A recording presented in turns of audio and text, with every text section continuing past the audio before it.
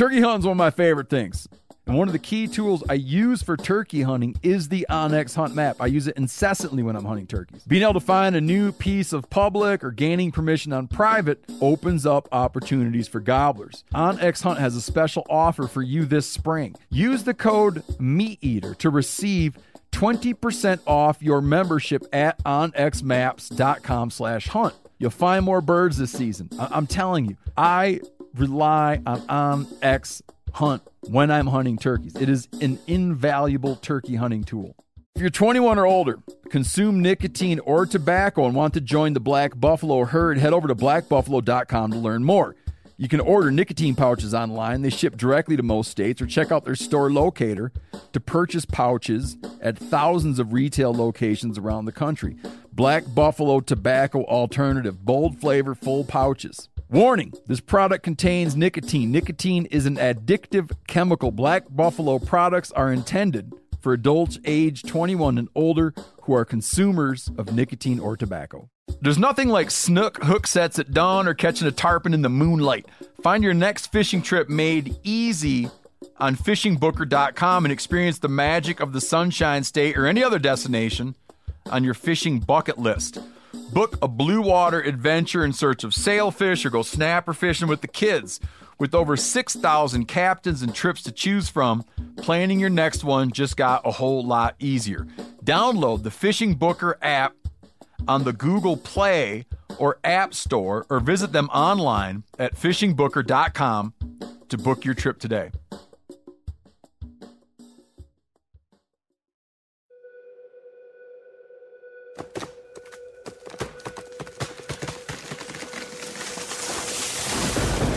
This is the Meat Eater podcast coming at you shirtless, severely bug bitten, and in my case, underwearless. We hunt the Meat Eater podcast. You can't predict anything. Presented by OnX Hunt, creators of the most comprehensive digital mapping system for hunters. Download the Hunt app from the iTunes or Google Play Store. Know where you stand with OnX. Hey everyone, quick announcement before we get started. So this is a special edition, 2-part podcast. Got your regular part, which happens next, and then we got an extra special part, which happens after that, so make sure you stay tuned. This extra special part has to do with the Theodore Roosevelt Conservation Partnership working in conjunction with OnX. And together they just released a new report called Inaccessible State Lands in the West, the Extent of the Landlocked Problem and the Tools to Fix It. Now, if you remember, if you listen to this show, and you obviously do, because here you are, we did a show with TRCP and OnX a little over a year ago, in which we outlined the findings of their federal landlocked report, meaning all kinds of land that you and I could be hunting and fishing and cavorting around on, but we can't because there's no legal access to it. It's just like chunks of public land sitting there, but you can't legally get on it because it's surrounded by private land. And so they looked at that and how to take care of that.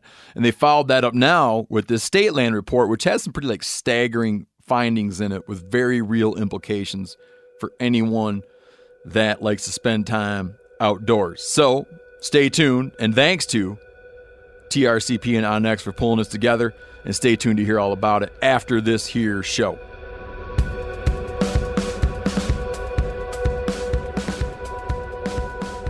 Okay, a couple quick things here first. Mark Kenyon, here's one for you. Yeah. Have you ever heard, words for big stuff? Like huge? Sure. Or toad? Jumbo. Mondo? Mega. Have you ever heard, a guy wrote in wondering about where he's from, in southern Ohio, a big buck. I don't know I think this might just be in his social circle. A big buck is a slunger? It's the interesting. G being pronounced the same as in giant. Yeah, I have heard of that. A slunger. Now, how I heard of it is there was a video production team out of Ohio, so it's got to be this. It's all coming. This substantiates it. Yeah, and I'm pretty sure they were called Slender Hollow. And I just remember this because when I was in early college, they were the only... and they specialize in... big bucks from hollows in Ohio. I watched this. You could get the TV show online.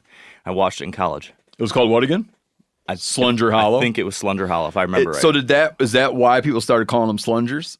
No you don't clue. know? I've never heard it used in that way, but that would make me think that could be where it came from, given they're both from Ohio. Yeah, you know about this? Never heard of a slunger.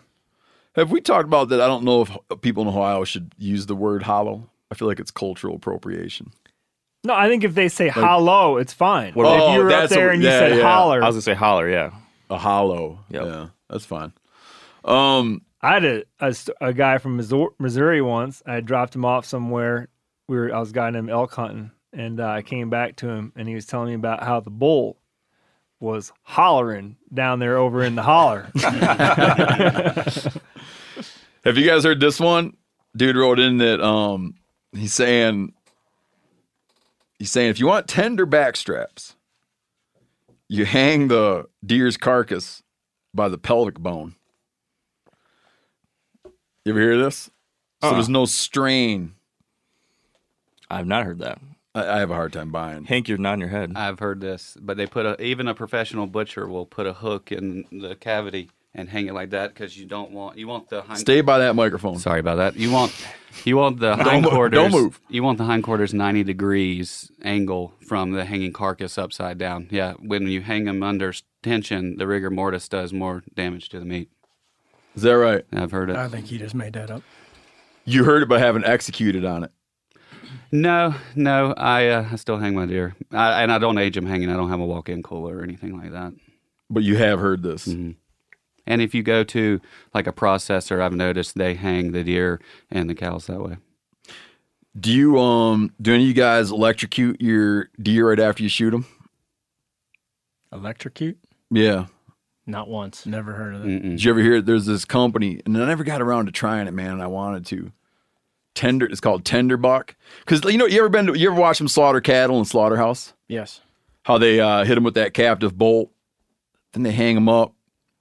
I think they cut their jugular, Bleed them out. and then they zap them with electricity. And it does a number of things.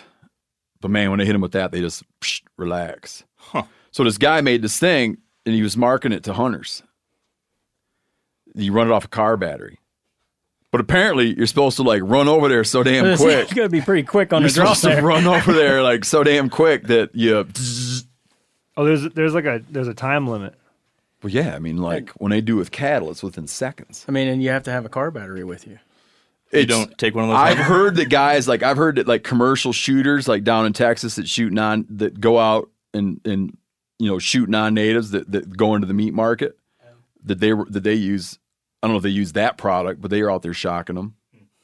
So what's the advantage? We're trying to get a meat scientist. There's this meat scientist I want to get on who's at Purdue University. And because I could tell you why I think what it has to do with like how the animal goes through has to do with how the animal goes through rigor mortis. And there's some other complicating factors there, but I don't want to do it because I want to have a guy come in who really, really knows. So for the hanging thing, I did. It was a professional butcher who gave a presentation I was at. A professional butcher. Yeah. Another one, Mark. We'll introduce everybody in a second here. Mark, what's the name of your trailer? Your camper trailer? Oh, I mean, I haven't like named it. No, I don't mean that. If you did, I wouldn't even want to know. I wouldn't want to know. You mean what's the model? The model, yeah. What is it? It's a Fleetwood Pioneer, I think. Yeah. I've been paying, Or Frontiers. Pioneer or Frontier, one of the two. yeah, that's a reasonable name because me and my wife are shopping for a new camper trailer. Uh-huh. So I've been paying a lot of attention to camper trailers. Like we're kind of like kicking around, looking at the R-Pod Yeah. and other kinds. But now whenever I drive by a trailer, I check them out. And there's been like a weird shift in trailer names where now they give them like really aggressive names and paint like aggressive like claw marks in them and stuff. Yeah. Do you know what I'm talking about? It's so the weird. Intimidator. Yeah. It just means that Generation X has come of trailer buying That's age. it. That's Yeah. like bone names in the 90s. There was a lot of names like that. Yeah. Executioner. Yeah. Yo, so I saw one the other day called The Vengeance. Wow. Like, if someone's out to get vengeance upon you and they hook up their fifth wheel, And then Watch there's out. one called the Prowler, which is weird. I've seen that one. But that's weird because if you have a Prowler, you call the cops. True. You wouldn't want to haul it around behind you. Yeah, it'd be like the Spider. But yeah, they used to have I felt like they used to have names like yours, like the Pioneer. Yeah. I saw one the other day called the Solstice, Yep. which I could see Yanni liking. There's a lot like after states. There's the Montana. I've seen the Wyoming. I've seen the Forester. Yeah, but Outdoorsy now kind it's of like they're feels. trying to be like that they're badass and they got like claw marks or teeth. Yep. But it just feels like a camper trailer. They It's still hard. are It's like you can't. putting lipstick on a pig. Yeah, it seems like a hard sell. But are you happy with yours? I know you had to remodel it. Yeah. Mark remodeled his trailer. Now, why are you laughing at that, Steve? I just like the idea of remodeling a trailer, man. I think it's fun. Yeah, I mean, it was old and decrepit when we bought it. We got a great deal on it. But ended up finding though there was a lot more damage. So we had to replace the roof, put new floors in, put new hardware in, redid a lot of interior stuff, completely renovated the interior. So now it looks like our own design, all painted, all new cabinets, new stuff like that. So it's cool. It's nice. I've been inside of it. How It's many nice. people sleep in there? 2, my wife and I and our son. But I mean, how many could sleep in there? You could do 4, I guess, if you put 2 like young kids on the pull-out table. Yeah. See, we had a third kid by accident, Yeah. which really and I knew that it was trouble when it happened, but I didn't even know about the implications for camper trailer shopping. Yeah. You could stick one on the floor. They're like Could do 5. Camper trailer companies are generally don't like families of 5. Yeah. I need to find one of those companies out of Utah where they make, you know what I mean? Because a lot of them Yes, don't. I see where you're going there. A lot of them don't cater to people who had too many children. Yeah. That's no joke. I spent 2 years in Utah, and it's just one giant family after another. Oh yeah, people there would be like, "How come you guys didn't have more kids?" Yeah. When I walk around feeling like there's just too many of them. Restaurants don't even have 2 tops and 4 tops. It's just nothing but 6s and 8s. Yeah. Really? Huh. Like I told you, you're welcome to give it a test run if you want to see how the family fits. Yeah, I think I might go out and take your camper trailer out. It's cool. It's cool now. Yeah. We got new solar set up in it now after everything got stole. We got new batteries. We got new propane. Everything's fresh and ready to rock and roll.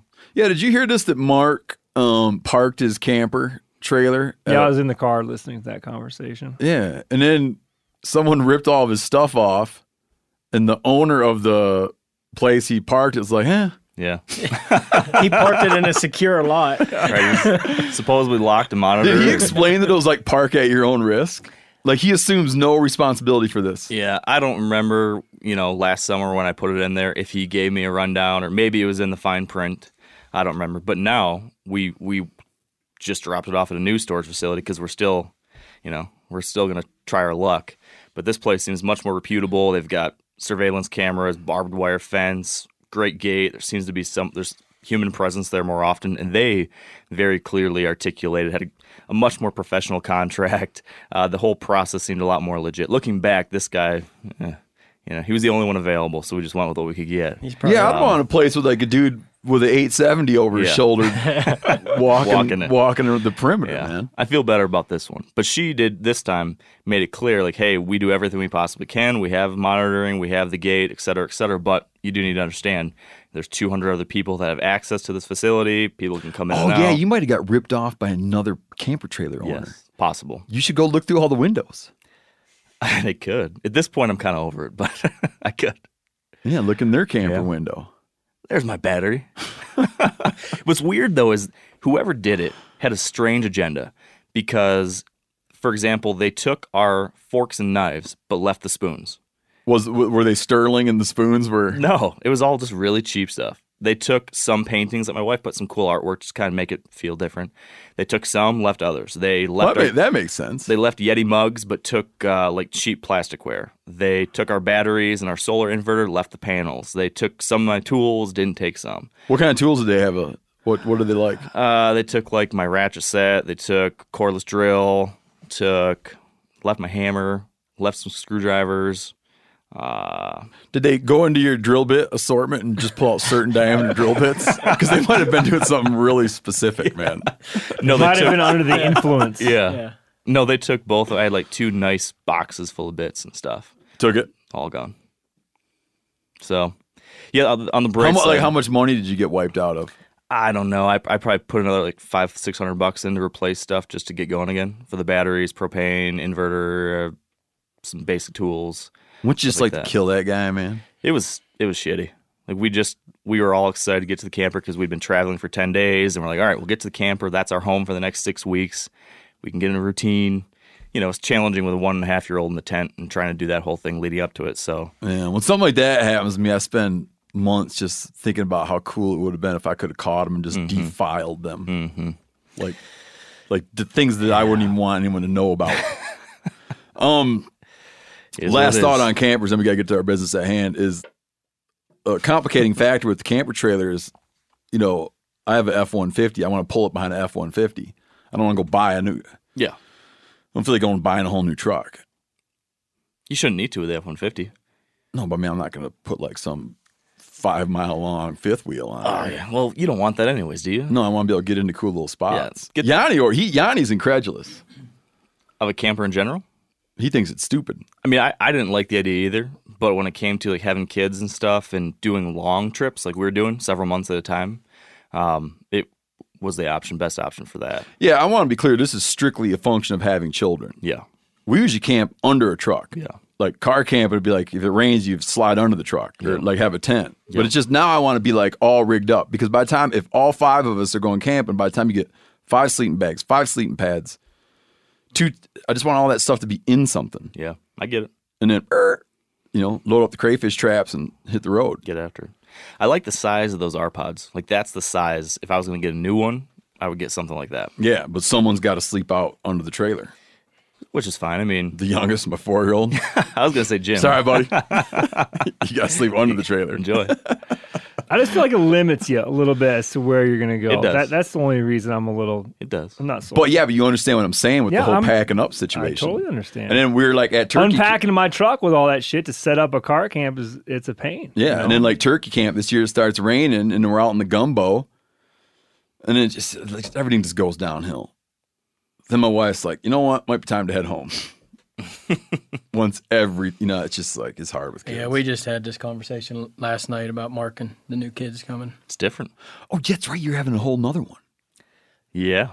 Are you still being all secrety about your, Which thing? The other one? We can talk about that. Remember the advice I had for you that contradicted your publisher's advice? Yeah. Yeah, we can talk about it. Mark's got a book coming out. Got a book coming out.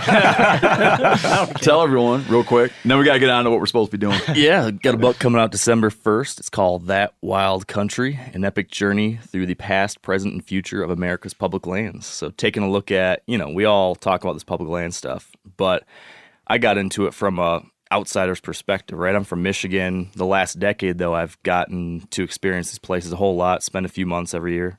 So decided I personally wanted to learn more about what led us to this point that we're in where there's so much contention around the topic.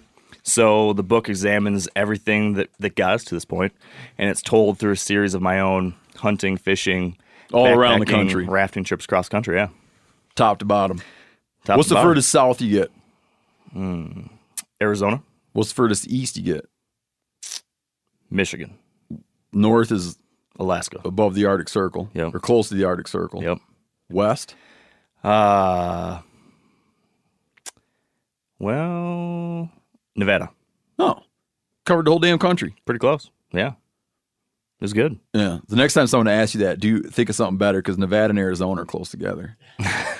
You want to make it seem more sprawling. It was northern Nevada, at least. Oh, that makes me think like northwestern Montana. Yeah. That's pretty far west. And it comes up. When can people go buy it? December 1st. Oh, still got a ways to go. You can pre-order it. You can pre-order it. It's the best title. It's pretty good of any book in the world. Yeah. Well, thank you. I appreciate that. Yeah. I also like Larry McMurtry's All My Friends Are Gonna Be Strangers. That is good. But That Wild Country's a close second. Yeah. It stems from a quote from Walt Stegner talking about how we still need that wild country if for no other reason than to sit there in the office and think about it or walk to its edge and look over it. It's part of the geography of hope, he said. And that definitely resonated with me. Did you think about naming it the Geography of Hope?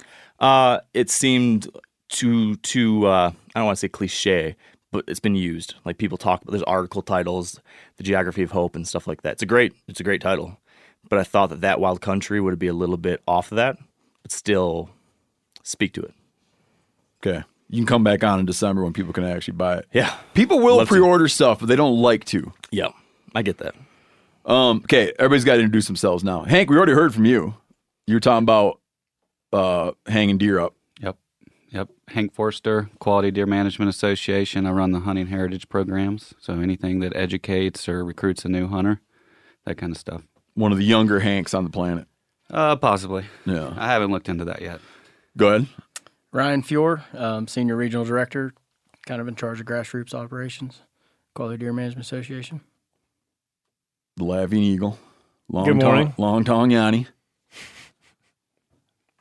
Go ahead, sir. Matt Ross with the Quality Deer Management Association. I'm the Assistant Director of Conservation, and appreciate you having us. Yeah, great. How do we, let's say someone, you're at a party or whatever in an elevator and someone's like, hey, what's QDMA? That's a good What do you one. guys do? What do you guys rip out? What do you say? That elevator speech, right? Like, Yeah. what do you say? Probably the first thing I would say is we're a deer hunting organization. If the person deer hunts, they might get that, and they may not have heard of us. But we're a conservation organization for deer hunters. That's what we are. When you say they might not, I think everybody. You know what? Here, let's do this real quick. Explain where QDM Okay. and QDMA and where one ends and the other begins. So quality deer management is a concept that arrived around the mid-'70s. And it actually came... That early? Yeah, 74. There was a book named Producing Quality Whitetails. That's the title of the book. Oh, yeah, okay. And Al Brothers, Murphy Ray Jr. wrote the book. They're both biologists out of Texas. And that book was kind of the beginning of a paradigm shift in how people were thinking about deer. Starting, at the turn of the century, really, we had started a program of protection and recovery, and we can talk about the histological part of that. But deer populations were starting to really skyrocket. And that book, the concept of quality deer management, was more about managing for deer health, habitat health. So it's centered on three principles, quality deer management, and you could really manage any game species really in the same way. But QDM is based on trying to manage the population of whatever animal you're talking about to not exceed what the habitat could support, so not to exceed carrying capacity. Yeah. That's the first principle. Second is to have a balanced sex ratio, so to have as many males as females on the landscape. If you walk away from a deer population and there's no human influence, it eventually gets close to 1-to-1, 2-to-1, where Yeah, because they're born they're born at 1-to-1. straight up 1-to-1. Well, it's like basically like humans. Yeah, slightly heavier to the males, but they're No born. kidding, really? Yeah, slightly heavier. So that concept, like if you really walked away from a deer population, it would correct itself. And then the third principle of quality deer management is to make sure that there are deer or whatever animal in all age classes. So you have young, middle-aged, and older individuals represented, not in equal parts, but that they're existent on the landscape. Again, walking away, that's what would happen naturally. And But not. It would be there'd be a stark drop off. yeah, I mean, it would be heavy. Like honestly, if you looked at a naturally occurring population where humans aren't influenced, you would have like 40 to 50 at least % of the population be the first age class. Okay. Because it's correcting itself every time. Yeah. But go back to that thing a minute ago about that they're born at a 1-to-1 male female ratio. Yeah. But the females, like in an unhunted population, don't the females live way longer than the males? They can. They do, yes. They do, but when you account for all individuals that are born in a year, you're seeing a slightly higher male to female ratio, but not by much. It's just a couple percent, like 1 or 2%. But the reason I bring that up is if the females are longer living, if you went and looked at a total whole population, it seems like they'd stick around longer. Like, what's the oldest male you've ever heard about? Well, I mean, the oldest buck you've ever heard about? In the wild? Yeah. There's been bucks that have been killed in their teens. No kidding, really? Yeah. In the wild even? In the wild. I think the oldest... Late teens. Yeah. Late teens. Jeez. Yeah.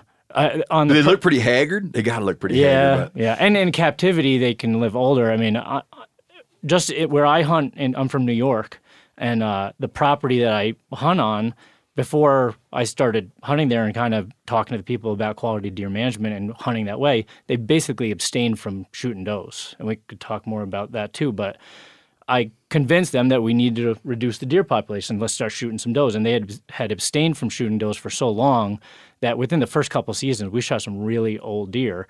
And I'm very interested to see those ages. So we age all the deer that old does when you say does, this. Yeah. Okay. Bucks, not so much. I mean, it was very skewed. Because they were shooting all the bucks. Yeah, they were shooting all the bucks. It was very, very skewed. Most of the bucks were young, 1 and 2 year olds, but certainly 1 year olds. But we had sent teeth away. We aged the jawbones by their wear, but I also send an incisor in for any deer that looks really old, including the does. And one of the hunters on the property killed a doe second or third season that was 20 and a half. Wow, man.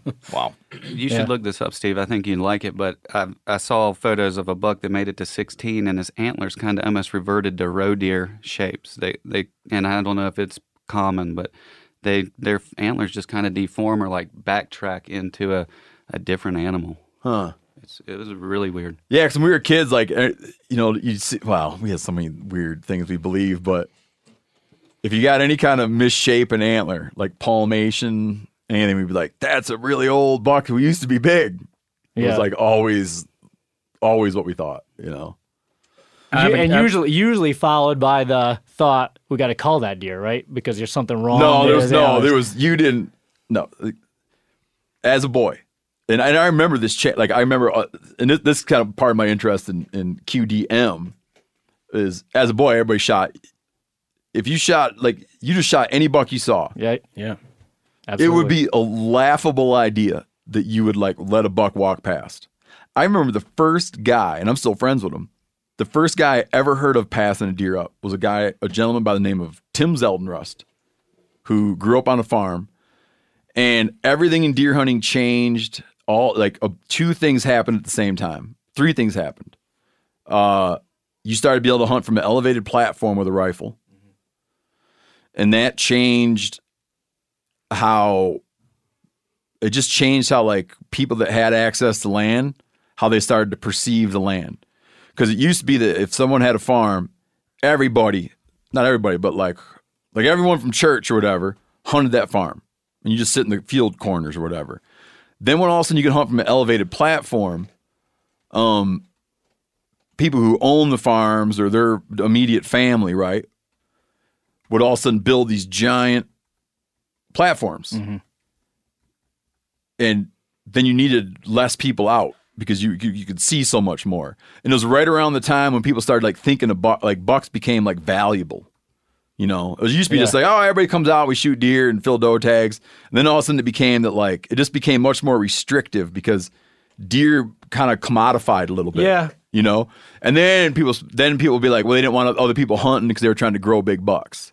Well, and then the whole culture of deer hunting changed in my area of Michigan. It was kind of a wave across the country, really. I mean, that book was written. But this didn't happen until the early to mid 90s. 90s, right? Yeah. So the order of how things happened was that book was written, which is where the word quality came from, quality deer management concept, and our founder was a biologist for the South Carolina Department of Natural Resources. So what was his name?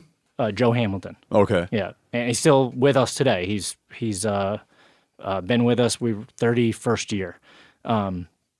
He was responsible in, I don't remember the exact year, but it was in the 80s, of hosting a regional conference that happens in the South called the Southeast Deer Study Group meeting. Each state agency takes turns hosting it, and it's where all of the agency folks get together and a lot of academics, and they talk about the latest concepts of deer, research, monitoring, all types of deer management related things.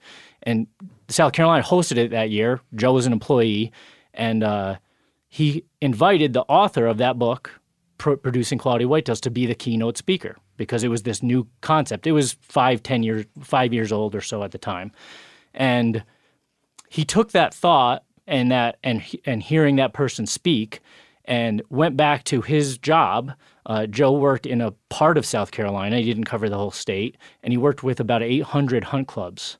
And the book really was starting a change in how people were thinking about deer, going from, a time of trying to build deer. I mean, a lot of southern states were actually bringing deer in and trying to build populations. Still trying to rebuild herds. Restocking them. Yeah. And a lot of hunters had that thought process of, you don't shoot does. It's, that would be almost a sin. We want to build deer populations, but at the same time, if you looked around, the habitat was really suffering. You could see browse lines everywhere, and the age structure was out of balance. Most males in the state were young. I'm talking about they wouldn't see past their first birthday. So Joe said, you know what? I think I'm going to start this local group. It wasn't meant to be what is now an international organization, to communicate good ways to manage those club properties. So we created a newsletter and named it something like the South Carolina Quality Deer Management Association. And these are 800 hunt clubs out of South Carolina. Yeah, in a region of South Carolina. I think that it was generally the Low Country. And that, just fast forwarding through time, grew to a state-specific organization. Within a short period of time, they covered all of South Carolina. And then eventually we were named the North American Quality Deer Management Association, and then just QDMA at some point. Because around the time of the 90s, that concept almost burned like a fire going from South Carolina up through the Midwest and everywhere. I'm surprised that it didn't grab hold in Texas first. When did Texas pick up on it? It's the birthplace of quality deer management. The concept, Texas is that's the birthplace of it. Yeah, Al Brothers and Murphy Ray and a lot of their cohort of biologists, they gave birth to the idea, but the association was born in South Carolina. Like and codifying it and organizing it into a group was a South Carolina idea. Yeah, and organizing deer hunters has historically been a pretty difficult thing. I mean, trying to get deer hunters to agree on something. And Joe also had been... explain that. Just getting... I know what you're talking about. It's like herding cats. Help people understand what you're talking about. There's a lot of dissension among deer hunters in terms of weapons used, strategies, whether they're using dogs or drives or stand hunting, and it's hard to get deer hunters also to see that there's a need for conservation in terms of there's a need for an organization to tell them what to do, because a lot of deer hunters feel like what grandfather or grandpappy told me is what we do, right? So it's that was difficult, but Joe had been spending some time in Australia and also Tasmania, and he had seen that they organized deer hunters through a group called the Australian Deer Association, I think is the ADA. Mm-hmm. And the way that they structured their grassroots activities and even what they name, like we name, instead of chapters, we have branches. Yeah. That's fashioned after the ADA, the Australian Deer Association. And he had spent some time, he had been brought over there to speak as a keynote speaker on some events and came back, and that's how we started. What's their program? I mean, in Australia and Tasmania. They have a quality deer management Tasmania-wide for pretty much all the deer species down there, hog deer. All the introduced deer. Yeah. They're all introduced, but they're, again, just trying to say, all right, looking at the deer, is there too many for what the land can support? What's the buck-to-doe ratio? And are deer represented in generally all age classes? That's the concept. Yeah. The other night I was out to eat with my wife and her buddy, and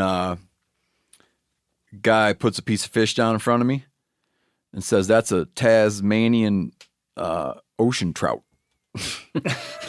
And I'm like, "Is that right?" And so I look online, and it's a someone's like has an aquaculture facility and he's raising Pacific steelhead in Tasmania, marketing it under Tasmanian ocean trout. Wow. I was like, no wonder I haven't heard of this fish before. Literally a bait and switch. So when you said Tasmania, I perked up because it reminded me of my meal the other night, or a portion of my meal the other night. Okay, so everybody gets all excited, and it sweeps like wildfire.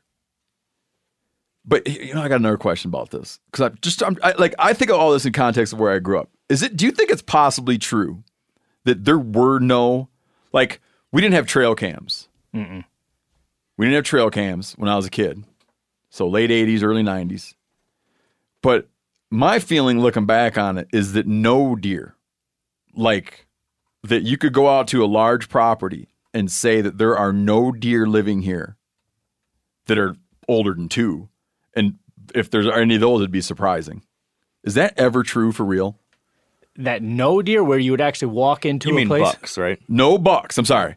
Because in looking at the enormous pile of deer that our collective group of family and friends at a property would scale kill every year. And the fact that I can point to one buck, which is hanging on my mom's wall to this day, which was like a freaking giant because it was a 120-inch whitetail, was like people came from far and wide to look at that deer. At a property scale, absolutely. And talking about a statewide scale, in those years, Ryan's from Pennsylvania, 90% of the statewide harvest of bucks was 1.5 years old before they started changing some of the things they did in Pennsylvania. And Pennsylvania kills 330,000 deer a year. Yeah. 150,000. Really? Yeah, Ben, 150,000 bucks a year, and 90% of them are 1.5 olds. I wrote this into the show one time. I think you talked about Covered it in the Mexico episode. Yeah. He was the guy that wrote in about Pennsylvania's age class. Oh, yeah. Because Yeah. Pennsylvania and Michigan were similar. Yeah. I would just imagine those statistics were pretty close. But to your point, our camp, same thing. If it had a spike, man, like there was nobody passing a spike in our camp. Everything was going down. I remember we had a late season bow hunt once. Not once, but they'd run like late archery, and I remember sitting there. It was in December, and I remember sitting in the field and counting 90-some does.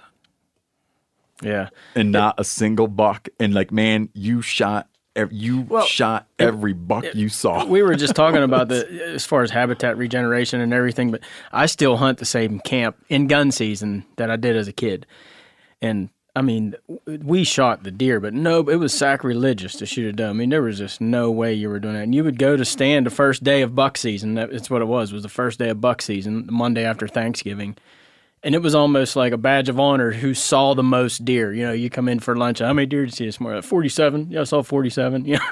It's just your spot's better than mine. I only saw 30. Yeah. Yeah, that's just. But waiting for a buck. Yeah, I mean. Yeah, we never had that. Like, it was taboo in a lot of circles. Even among my father's friends, it was taboo to kill does. But he really encouraged doe shooting, but not from a management perspective. It was just stacking up deer. Even in Pennsylvania, then we had 2 weeks of buck season, and then we couldn't hunt on Sunday, so Saturday the buck season went out after the second Saturday. The following Monday was the opening day of doe season, and it was almost like the guys that hunted for 2 weeks in camp and hadn't shot a deer. They're like, now we get to unleash here, and just for 3 days it was let's shoot everything that walks in front of us type of deal. Because you finally get some shooting. You kind of get some shooting in. We're gonna warm this gun up here. Yeah, and then we were talking about. I was just thinking. I remember being a kid, like you and all, of the hunters bringing deer back in camp, and they were all looking back, knowing what I know now. I probably remember I can count on one hand how many of them were 2.5 years old. They were all 1.5 olds, but I remember like the common conversation was, oh, you don't have much for antlers, man. Look at that big body. They were 1.5 old, 90-pound, whitetail buck. Oh, he's a big body or a big forehead. So true. And then one guy in our camp used to age them. I swear to God. He would call them slow walkers. I'm looking for one of them slow walkers. I like that. And I still use that to this day. I might steal that. Slow walker. Steal that. Slow walking slunger. What was Yeah, it? Slunger. A slunger. Yeah. So QDMA grows out of South Carolina. Yep. And starts spreading around the country. And what is people's primary, what is the primary motivation? Do you feel that most people who were getting into it, and when did it blow up? Like, when did it become a national thing? I think in the 90s. Yeah. I joined and heard about it in the late 90s. And I lived in New Hampshire at the time, so I think it took a while to get up to New England, but it became pretty commonplace in like the outdoor literature, all the hunting magazines out there. You'd see QDM thrown around in the 90s. And we have this discussion internally. I think organically the hunting community was going that direction. If you think about when outdoor television started, and then people started shooting bigger bucks on outdoor television, and and then that magazine articles. I remember when a 140-inch buck was huge. Yeah. And then that was probably the mid '90s, the late '90s, and then fast forward 10 years, and it had to be a 180-inch buck. So it just kind of all happened together. We ask ourselves, where would we be if it wasn't for television, and vice versa. Where would quality deer management be if it wasn't for that? You mean that television popularized the idea of shooting a big buck? I think it, I don't say popularized it. You can look back at whitetail buck pools, like in my community. We have the club. Yeah, that's a good point, man. People have always wanted to kill big bucks. Yeah, it's always been there. Yeah. The one hunt club I go to, they still have in the bar their first buck pools in 1942. And the people signed up for it, and they kept, over all those years. So the attraction of shooting big bucks has always been there, but I think through the outdoor channel or outdoor media, however you want to look at it, that just really boosted it for sure. That wasn't, we talk often about QDM, and a byproduct of it is bigger deer because you're trying to push deer into older age classes.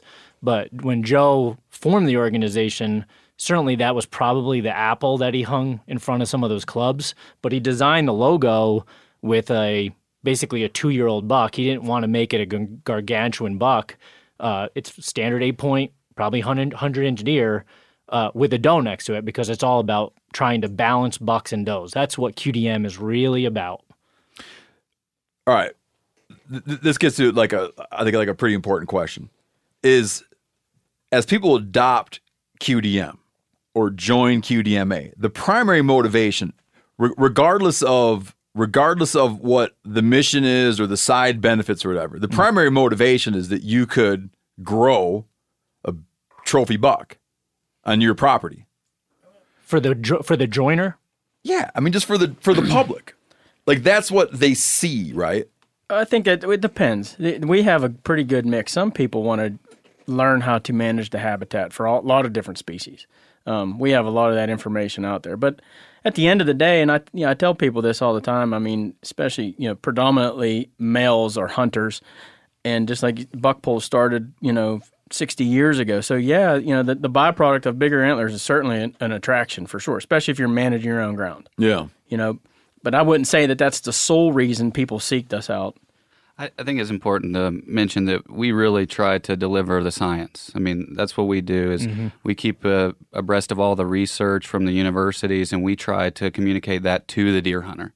And, you go out there and you talk to deer hunters, and there's so many urban legends or misconceptions of what deer do and how they work. And I think that's one of the strong suits of QDMA, and what they've done is we've really gotten people to understand, how they view the world, what they see, what they smell, all that kind of stuff. So, but to what end? What is the if you had let's say you had a vision statement.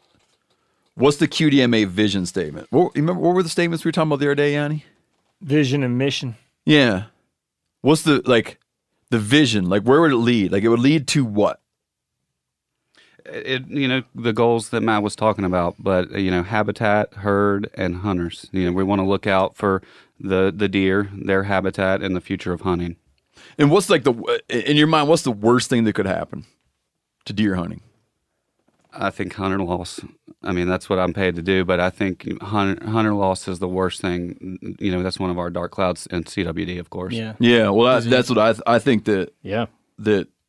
I think if a hunter were to contract CWD from a deer, it would be the end of the game. Oh, that's catastrophic. Well, that's talking about trivializing the actual service that hunters provide. We do it because it's self-serving. We want to go out. We want to experience the outdoors. We want to get meat for our families. But we also provide a very big service to everybody, to all public, by removing deer and keeping deer populations at bay. And if that was trivialized or even fractured to a point where people don't support hunting, because right now most of the non-hunting public supports hunting. When it's done for meat, it's 84% or 81%. 82 for deer and turkeys. Yeah, but if you lose that support, it's not, we don't have, it's a privilege to go hunting. It's not a right. So if we're not even allowed to do that to sustain that, it would be catastrophic. Well, and a byproduct of all that is that we fund most of the conservation in this country today. I don't think you can say you hunt for conservation, but us hunting, a byproduct of that is funding our state agencies and most of the conservation in this country. Yeah, I think that byproduct thing is interesting because now that there's more public awareness among hunters or around funding structures for wildlife management, like there's even this slogan like hunting is conservation, right? Mm-hmm. We could say like conservation is even at its most base level, conservation is a byproduct of hunting, but it doesn't necessarily mean that that's one's motivations. And to get into that byproduct thing is, I think that that's like a little bit of what I imagine happens around quality deer management is like people are motivated to do it because they want to grow a large whitetail on their property. And a byproduct of that, like an unintentional byproduct of that, is perhaps healthier deer herds. I think it's kind of akin to, lots of times we'll talk about the natural progression that many hunters go through, right? It's like you just want to figure out how to kill a deer, and then you want to kill a lot of deer, and then maybe you want to hold out for a bigger deer. Many people go through that kind of trajectory, not that you have to. Then eventually you're older and you just want your kids to kill a deer, and then you just want to see it. So then I think there's something maybe a little bit similar to that as people get introduced to QDM. Many people, no doubt about, to your point, Steve, are drawn to it because they want to see bigger deer. They've seen it on TV or they've read about it. Like, man, it'd be awesome to see deer like that or to experience two big bucks fighting in front of me. Like, that looks great, but I've never seen it in my neck of the woods. And then you find out, like, oh, there's things that I can do here on my back 40 that might lead to better experiences like that. That definitely lures people in. What I have found from my own experience and like talking to a lot of people that have taken a step into that world and explored it is that many people go in with that initial idea, but then realize there's this whole breadth and depth to quality deer management. So you get these people that are interested in trophy bucks that 5 years from now, though, are all of a sudden thinking about quality of the habitat, making sure that the doe harvest is in line, making sure that age structure and sex ratio and all these different things fall in place too. So you're kind of getting them in with that candy, that apple, but then there's a lot of byproducts, benefits that people identify with and follow through in the long term. Yeah. I can see that it awakens you to this whole world. Yeah.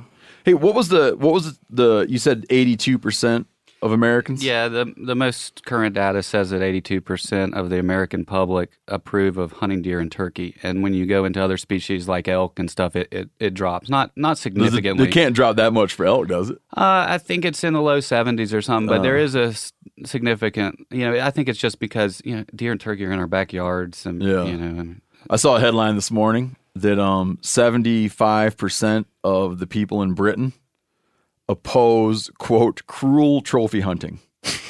So, like, you call them up and say, do you support cruel trophy hunting? And if that's not illegal, I want to hear from the 25% that said, yeah, hell yeah. I'd really like to hear, like, what the dude is like, oh, yeah, why not, man? You sure it's cruel, right? You sure it's cruel? Because if it's cruel, I can get behind it. We can torture them. Which I think a better headline would be like, 25% of the people in Britain are sadistic. There you go. We have the same data, though. Before this 82%, it was always that 78% of Americans approve of hunting for food. If you put trophy in that question, 35%. Yeah. What do you think that means to people? I mean, I got all kinds of ideas what it means. I think that they think it means that you didn't eat it. Yeah. Yeah, I think there's all kinds of negative connotations. It's kind of we've talked about 1,000 times, so I don't want to get into it, but it's pretty, that word needs to hire a PR agency. Well, I think it's important to also point out is what you're seeing on a lot of the hunting shows is trophy deer management. And we, of course, kind of taught a lot of people the science of quality deer management, and they took it a step further. Mm-hmm. And so we are often... And ignored other parts. Exactly. And so we are we're often viewed as like trophy deer preachers, but it's not. It's people have taken our stuff further than we, our guidelines, and if that's what they want to do, all power to them. But we're not solely about that. There is a traditional deer management, a quality deer management, and a trophy deer management. So you feel like you got the lessons from your organization where there's like a radical fringe who took the lessons from your organization and went off campus? And how would one do that? Trophy deer management? Yeah. A lot of it's where does one end and the other one start? So trophy management is where there are some similarities in that you're trying to do the same three principles, but where you take it the next step. Remind me of the three. Balance a deer herd within the habitat. Okay. Have a balanced sex ratio, and have deer in all age classes for both males and females. Yeah, it's hard to argue those three principles. You can't. Trophy management is keep deer within where the habitat can support and, in fact, exceed nutrition so that each individual animal has excess nutrition. Not just we try to optimize it with QDM where there's maximum hunting recreational opportunities where hunters get to see deer, but they also get to shoot deer. With trophy management, you're pushing deer populations to a point where there's lots of deer out there, but they still have lots of food. You're also protecting bucks until they are at the maximum size of antler growth, which research shows is anywhere between 5 and 7 years of age. All we say is past yearlings. 2 and older is up for game where necessary. There's a lot of places in this country now, in our latest whitetail report, we have statistics tracking the percent of yearling bucks in the national harvest. And in 88, when we were formed, it was close to 65% of all bucks in the United States were 1.5 in the harvest. Okay. And fast forward today, it's about 33%.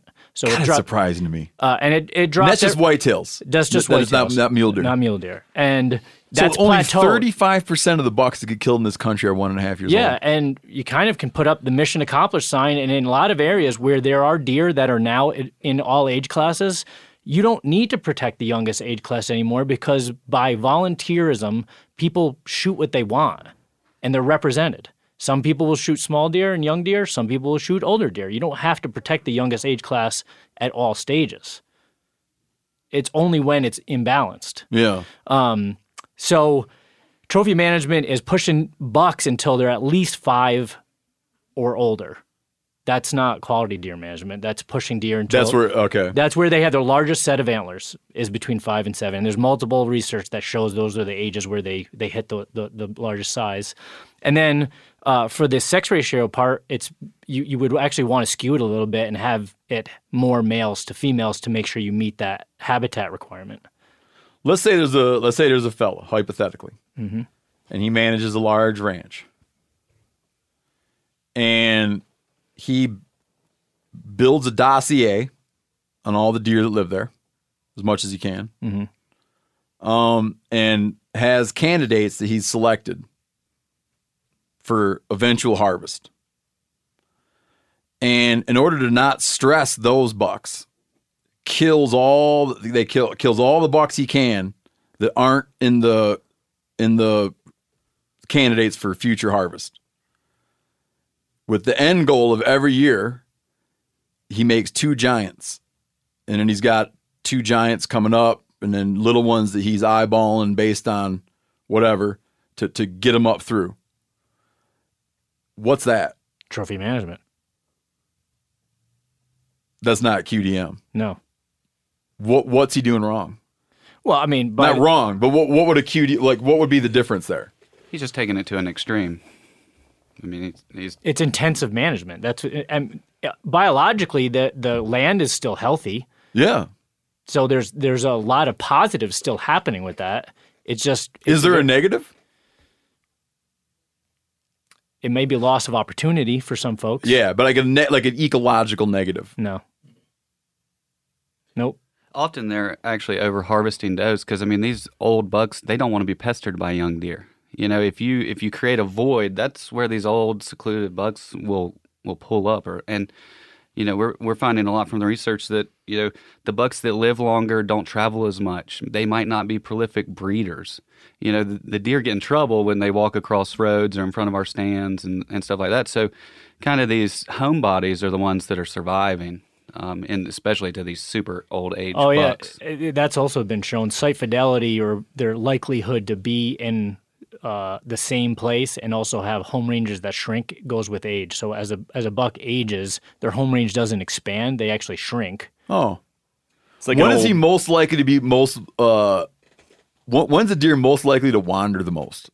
In the fall, I mean in his age. Year and a half, 2.5. Oh yeah, definitely in the younger age classes. They move around more.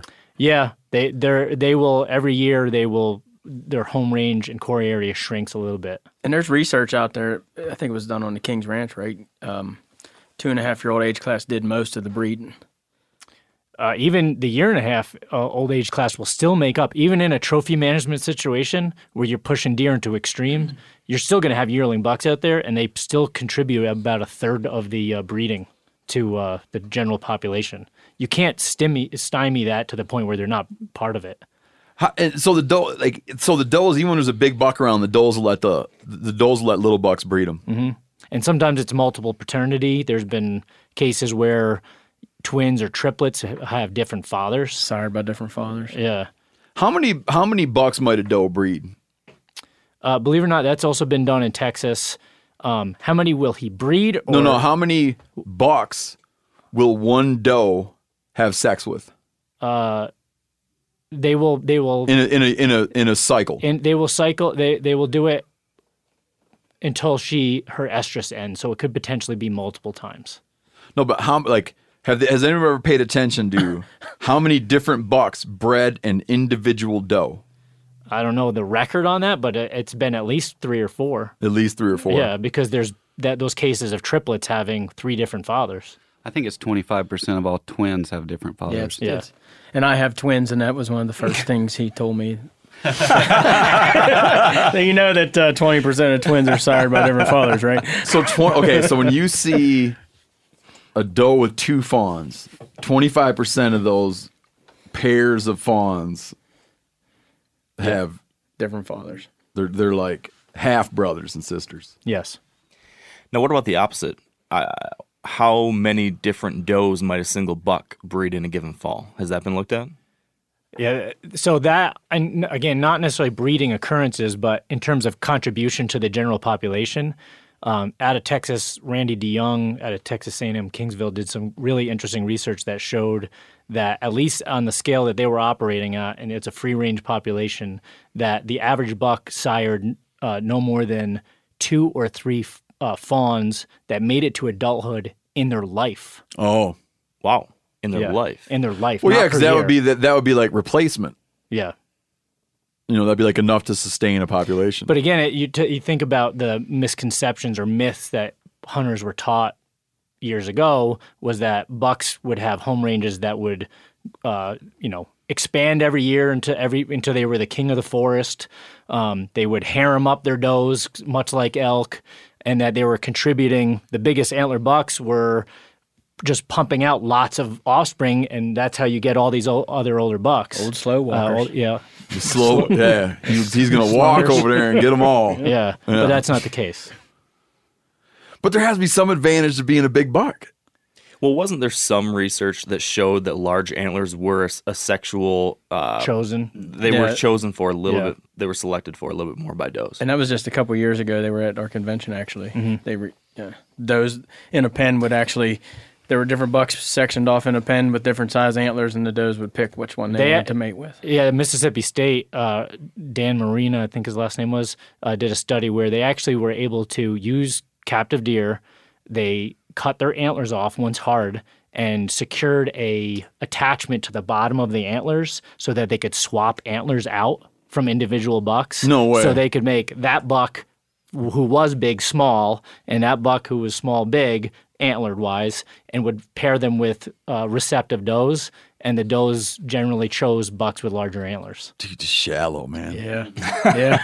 Size matters. Size matters. Shallow, really? Yeah. That's really fascinating. Mm-hmm. That's a good idea for a study. It was cool. It was really cool. Then they had the does were penned up, and they would literally like back themselves in front of the buck of their choosing. It was really cool. I mean, from that perspective, I thought it was no, that's fascinating, man. That's a good idea. This is Hank mentioned it earlier. I mean, that's do you guys, really do you guys fund stuff like that? Yeah. We've been really concentrating, again, the big issues and what our vision is. What's the biggest, crises that are happening with deer and hunting and conservation is we're trying to shift a lot of that, and we are, towards chronic wasting disease. But we have funded a lot of research on habitat management, teaching people things on fire, forest management. This latest magazine has a really cool study in there out of Tennessee looking about, a lot of people think if you fertilize oak trees, they're going to make more acorns. That's not true. So we funded, is that right? Really? Yeah, we funded a lot of research. Hank mentioned it earlier that, think of us things as with broader wildlife implications. All of that. And hunters working together, cooperatives. There's a really cool study that's going to be published soon about when you get neighbors working together and form cooperatives, which are huge in Michigan and Texas and many other places. The conservation of biodiversity that happens at the landscape scale is better and more intensive than places where people are not working together. So that landscape level management. What's a cooperative look like? The average cooperative in the country is probably about 1,500 acres. Anywhere between 5 and 10 landowners working together. But it varies. There's ones out there that are 100,000 acres with hundreds of landowners. And it's a bunch of mugs who all agree to like a certain set of principles. Yeah, they meet pre-season and say, you hunt your place, I'll hunt mine, but let's all agree to do this, and we'll meet up next year and see how things are going. In Michigan today... And these are formal. They don't have to be. It could be as simple as that, or we have some that are much more complicated than that too. They meet, quarterly even, but just some sort of agreement. The important part is that, I guess, the successful ones, don't punish anybody. I mean, you're part of a really good co-op, so you can just speak to that, how yours works. Well, at a kind of a scale in Michigan, just to give you an idea of how popular they are. Michigan, there's an organization there that we partner with called Michigan United Conservation Clubs. Oh, I know MUCC. I used to be a member of that when I lived there because to sell fur at the Ravenna Fur Auction, you had to be a member of Michigan Trappers Association. And if you were a member of Michigan Trappers Association, by default, you were a member of MUCC. And then you got the MUCC publication, Michigan Out of Doors, right? Yeah. That's correct. Not outdoors, but out of doors. Out of doors. That was a good magazine, man. TV show like that, too. Yeah. They're a great group. Was that group. Fred Troll's TV show? I believe that was Fred's, yeah. He was ahead of his time, man, because he'd have a wild game segment. It was cool. When I was a little kid. He always liked everything people made. Yep. He was never like, tastes like shit. He always was like, that's great. He seemed nice. Yeah, and he would get deer racks, and to count the antlers, if he could hang his wedding ring on it, it counted. There you go. Yeah. That's awesome. And he was running a metal ring. Nowadays, if you had a silicon ring, you'd have a lot more antlers on deer. Points. Yeah. You could hang, a lot more points. You can hang that. Man, between streaming services, fitness apps, and delivery services, it's never ending. I'm talking about the subscriptions, the monthly dings on your credit card. Well, thanks to Rocket Money, I'm no longer wasting money on the ones I forgot about. Rocket Money is a personal finance app. It goes in and finds and cancels your unwanted subscriptions. Meaning, let's say there's like a show that comes out and you want to watch it and you wind up doing like this free trial and you forget about it. And then 2 years later, you realize you're paying those hosers $12 a month for something you don't use. It finds that stuff, cancels it, and helps lower your bills so you can grow your savings instead. Rocket Money has over 5 million users and has saved a total of $500 million in canceled subscriptions, saving members up to $740 a year when using all of the app's features. With Rocket Money, I have full control over my subscriptions and a clear view of my expenses. Stop wasting money on things you don't use. Cancel your unwanted subscriptions by going to rocketmoney.com/meateater. That's rocketmoney.com/meateater. Again, rocketmoney.com/meateater. Spring is a great time to do something with your family. Do some spring cleaning, which I kind of started today outside, planning outdoor activities, which I'm always doing, taking a little trip to Hawaii with your kids for spring break, which I just did, which was great. You know what else you can do for your family this spring? You can shop for life insurance with Policy Genius. Make that part of your financial planning for the year. I've said it before 1,000 times, I'll say it again. When my wife and I, when we started having kids, we got serious about life insurance, and man, I felt so much better after we did. With Policy Genius, you can find life insurance policies that start at just $292 per year for $1 million of coverage. Some options offer same-day approval and avoid unnecessary medical exams. Even if you already have a life insurance policy through work, it may not offer enough protection for your family's needs, and it may not follow you if you leave your job. So save time and money and provide your family with a financial safety net using Policy Genius. Head to policygenius.com or click the link in the description to get your free life insurance quotes and see how much you could save. That's policygenius.com. The single most valuable tool I have for chasing turkeys next to my scatter gun is the Onyx Hunt app. If I'm hunting turkeys, I'm using Onyx. If I'm not hunting turkeys, I'm using Onyx. I'm always using Onyx. I live by that stuff. I can't tell you the number of birds this app has put me on by allowing me to easily find new areas to hunt. It's invaluable. I use it all the time. Even properties I know super well. And I'm at my buddy Bubbly Doug's house. I'm using Onyx, and I've hunted this place 1,000,000 times. With their compass mode, I can pinpoint exactly on the map where a gobble rang out from, and then figure out the perfect spot to set up. Meaning, if I'm sitting there, let's say I'm at Bubbly Doug's, I'm in the navel, and I hear pow, I'll like instinctively pull up Bubbly Doug's place on Onyx, and I'll look at the topography, and I'll be like, oh, that sucker must be over in that little opening over there. Waypoints also, and the ability to share them, okay, comes in handy every spring. Whether that's revisiting old waypoints where I've been on birds before or sharing them to buddies to help put them on birds. This app will help you find more turkeys. Onyx Hunt has a special offer for you, too. Use code MeatEater to receive 20% off your membership at onxmaps.com/hunt this turkey season. Some bitch on anything, man. But a metal ring was hard to hang on a little dinker. He'd have a lot of 30, 40 pointers coming off now, probably. But okay, MUCC. I took a little trip down memory lane there, man. That's okay. There's a person that works that's an MUCC employee, but QDMA, Pheasants Forever, we all fund part of that person's salary that works with cooperatives. And today there's over 325,000 acres in Michigan in private landowner cooperatives in that state, which now exceeds actually more than what the state game area acreage is. Yeah. Now, what are some of the tenets of, like let's just say you took some average cooperative. So it's okay, just so people understand. We're talking about a bunch of different properties. They all border each other. Yep. It forms this contiguous block of land. It doesn't have to be contiguous. And it's doesn't have to be contiguous. No, it could be like a checkerboard effect. Checkerboard. Yeah. Now, a cooperative doesn't mean that you all get to go wherever you want. Mm-mm. You hunt your own place, but you hunt under certain guidelines. Yeah. What would be an example of some of the guidelines they'd hunt under? Like, we're all going to agree to shoot a shitload of does. That would be one. Yeah. Or we're all going to pass yearling bucks if they want to grow bucks into older age classes. And sometimes they advance that, and individual properties go higher than others. Certainly habitat management, coordinating habitat management, or even purchasing equipment together so they can get price deals on things because they're all in it together. Sharing stuff. Buying lime, fertilizer, getting the price down. And then sharing information during the season and after. Like I found personally from being involved with some loose type cooperatives,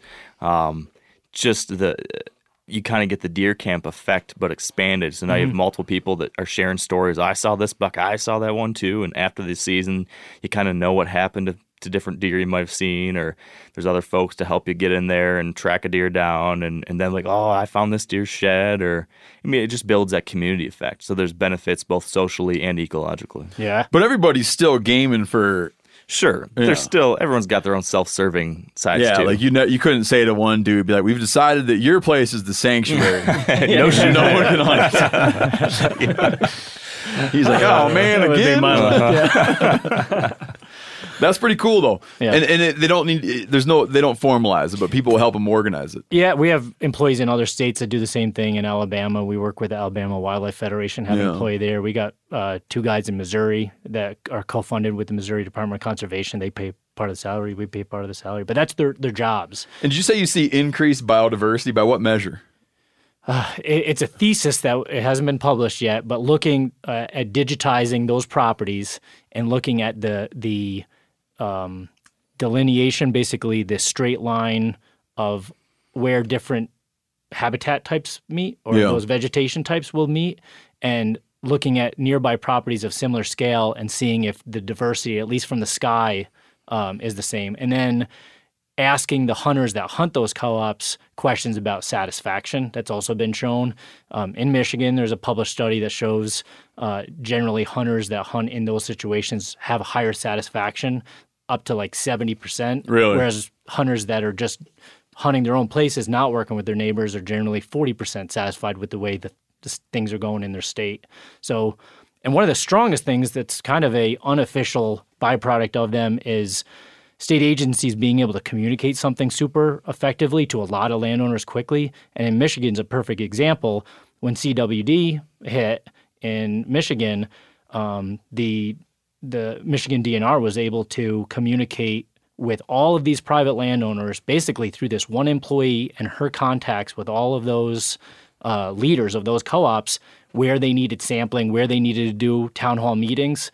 And they could have done that equally, but not as efficiently by just doing them in public places and announcing them. They were able to go and target certain places and collect more samples that way too. Yeah. The biodiversity thing on managed properties, I think, is something people don't really understand well, where people manage for wild, like, you know, you could say like I manage for deer, but in some ways you're managing for wildlife. Mm-hmm. Earlier I mentioned a friend of mine from back home, Tim Zeldenrust. He's got not a small property. I mean, like by Western standards it'd be small, but he's got a property that he manages for deer. You go out there in the wintertime, it's unbelievable. The amount of bird life. Oh yeah. Mm-hmm. Rabbits, squirrels, birds, deer, bobcats. Like, it's unbelievable. This is an area that's not like that. Like, a lot of this area is managed for maximum yield. Yeah. Maximum ag yield, or it's just getting developed up. We have that research. And it's all disturbed. Like, in that area, it's all disturbed landscapes. There's no, it's a fiction to think that there's, like, a pristine, right? Yeah. This is, like, West Michigan, man. I mean, people have been there, and everything, there's no old growth timber anywhere. Everything's been disturbed. Virtually everything's been tilled at some point. Absolutely everything's been logged multiple times. Yeah. There's nothing, like, natural isn't a thing there. Because you're not having, like, forests aren't going through natural succession. Yeah. You know what I'm saying? He to go in and take a piece of ground and be like, I'm gonna do wildlife on this piece of ground.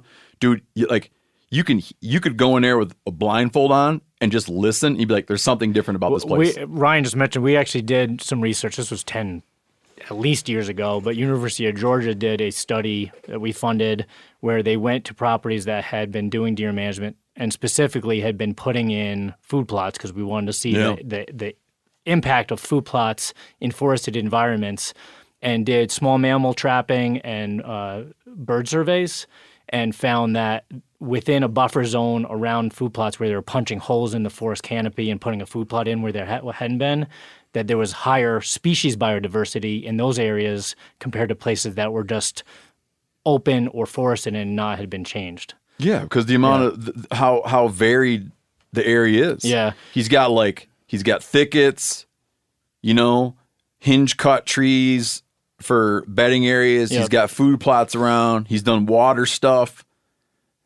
And it's like this big mosaic of all these different kinds of, hiding areas, feeding areas, like he pays attention to travel corridors, allowing things to move around. And my God, does it make a difference? One of the biggest components that's missing is you either have straight disturbed land that's ag, or you have forests that are over mature, and they go through those stages of succession.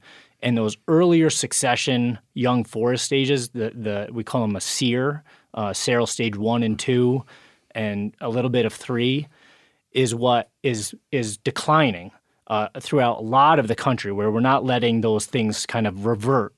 Because once they start happening, you get kind of the hair standing up in the back of your neck, and people want to do it. They want to clean it up. They want to bush hog it. They want to make it look like something that we visualize as nice and neat and clean. And they're, there's a lot of generalist wildlife out there. Deer are one of them. They do well in cities. They do well in grasslands and forests. They live everywhere. But there's a lot of species of animals that are niche specific that rely on very specific stages of succession. Like you wouldn't expect to find a gray squirrel, which relies on forest, in the middle of a grassland savanna because they wouldn't be there. And you wouldn't find a eastern meadowlark in the middle of a forest because they like grasses. So those younger forest succession stages where you have thickets and young trees coming in host a very wide birth of animals. And a lot of deer hunters are getting involved in programs like CRP, or they're hinge cutting, or they're doing something because they want to hold deer on their properties. There's a lot of food benefits too, not just cover. And that's why you're seeing the response from animals like that. And that's a byproduct of hunting. The hunters are trying to do that for deer, but you're seeing the response in other ways. Yeah, it gets into this thing we got earlier, like the intended and unintended consequences, or it gets into this idea that someone enters into that motivated by something that might be regarded as fairly superficial, meaning, man, I wish I could have a big buck on my farm. And then a decade down the road, you have these other sets of realizations about what you've kind of accomplished from a wildlife perspective, and that you like create some kind of menagerie. Yeah, and that's what Mark was saying earlier, is that you get a lot of guys and gals that get involved in it for the first reason, but then they realize how much they enjoy the other part of it. Yeah. That getting dirt on your fingernails and doing something and watching wildlife respond, it's a extremely satisfying thing to do. You guys have been involved in, maybe I'm wrong and I don't think I am. You've been involved in promoting states putting up antler restrictions. Talk about that a little bit. Like what the pros and cons are, what the public perception of that is. Why do some people, why would one support it and why would one not like it? All right. So we have a policy on antler restrictions where we want them to pass a 3-part test in our eyes before we would support anything remotely close to that. The first would be, is it biologically needed? Do you mind explaining antler restrictions for people real quick? No problem. Antler restrictions are a tool that state agencies or private land managers will use. Let's talk about just like government level, state agency level. To move deer into older age classes. They can be something that would be selective in harvest, where you're saying only deer of a certain characteristic will be able to be shot, point restrictions. So if a deer has so many points, spread restrictions, if its antlers are so wide or wider, you can shoot them. Sometimes there's combination approaches. Sometimes it's if their antler beam lengths are long enough, and you can judge that by looking at the deer in a profile. Those are all antler restrictions where they would actually make selective harvest to the hunter who's choosing.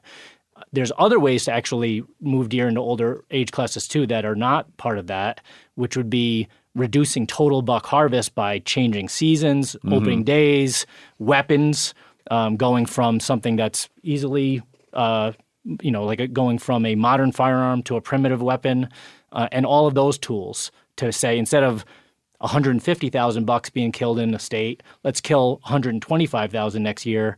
And we're automatically moving 25,000 more deer into the next age class. So that's another form of moving deer. It's more of a quota-based thing than selective harvest. So there are antler restrictions in over 20 states today, either statewide as the only buck you can shoot, as a selection of if you can kill a couple bucks, maybe apply to one of those bucks that you can shoot, or in smaller areas.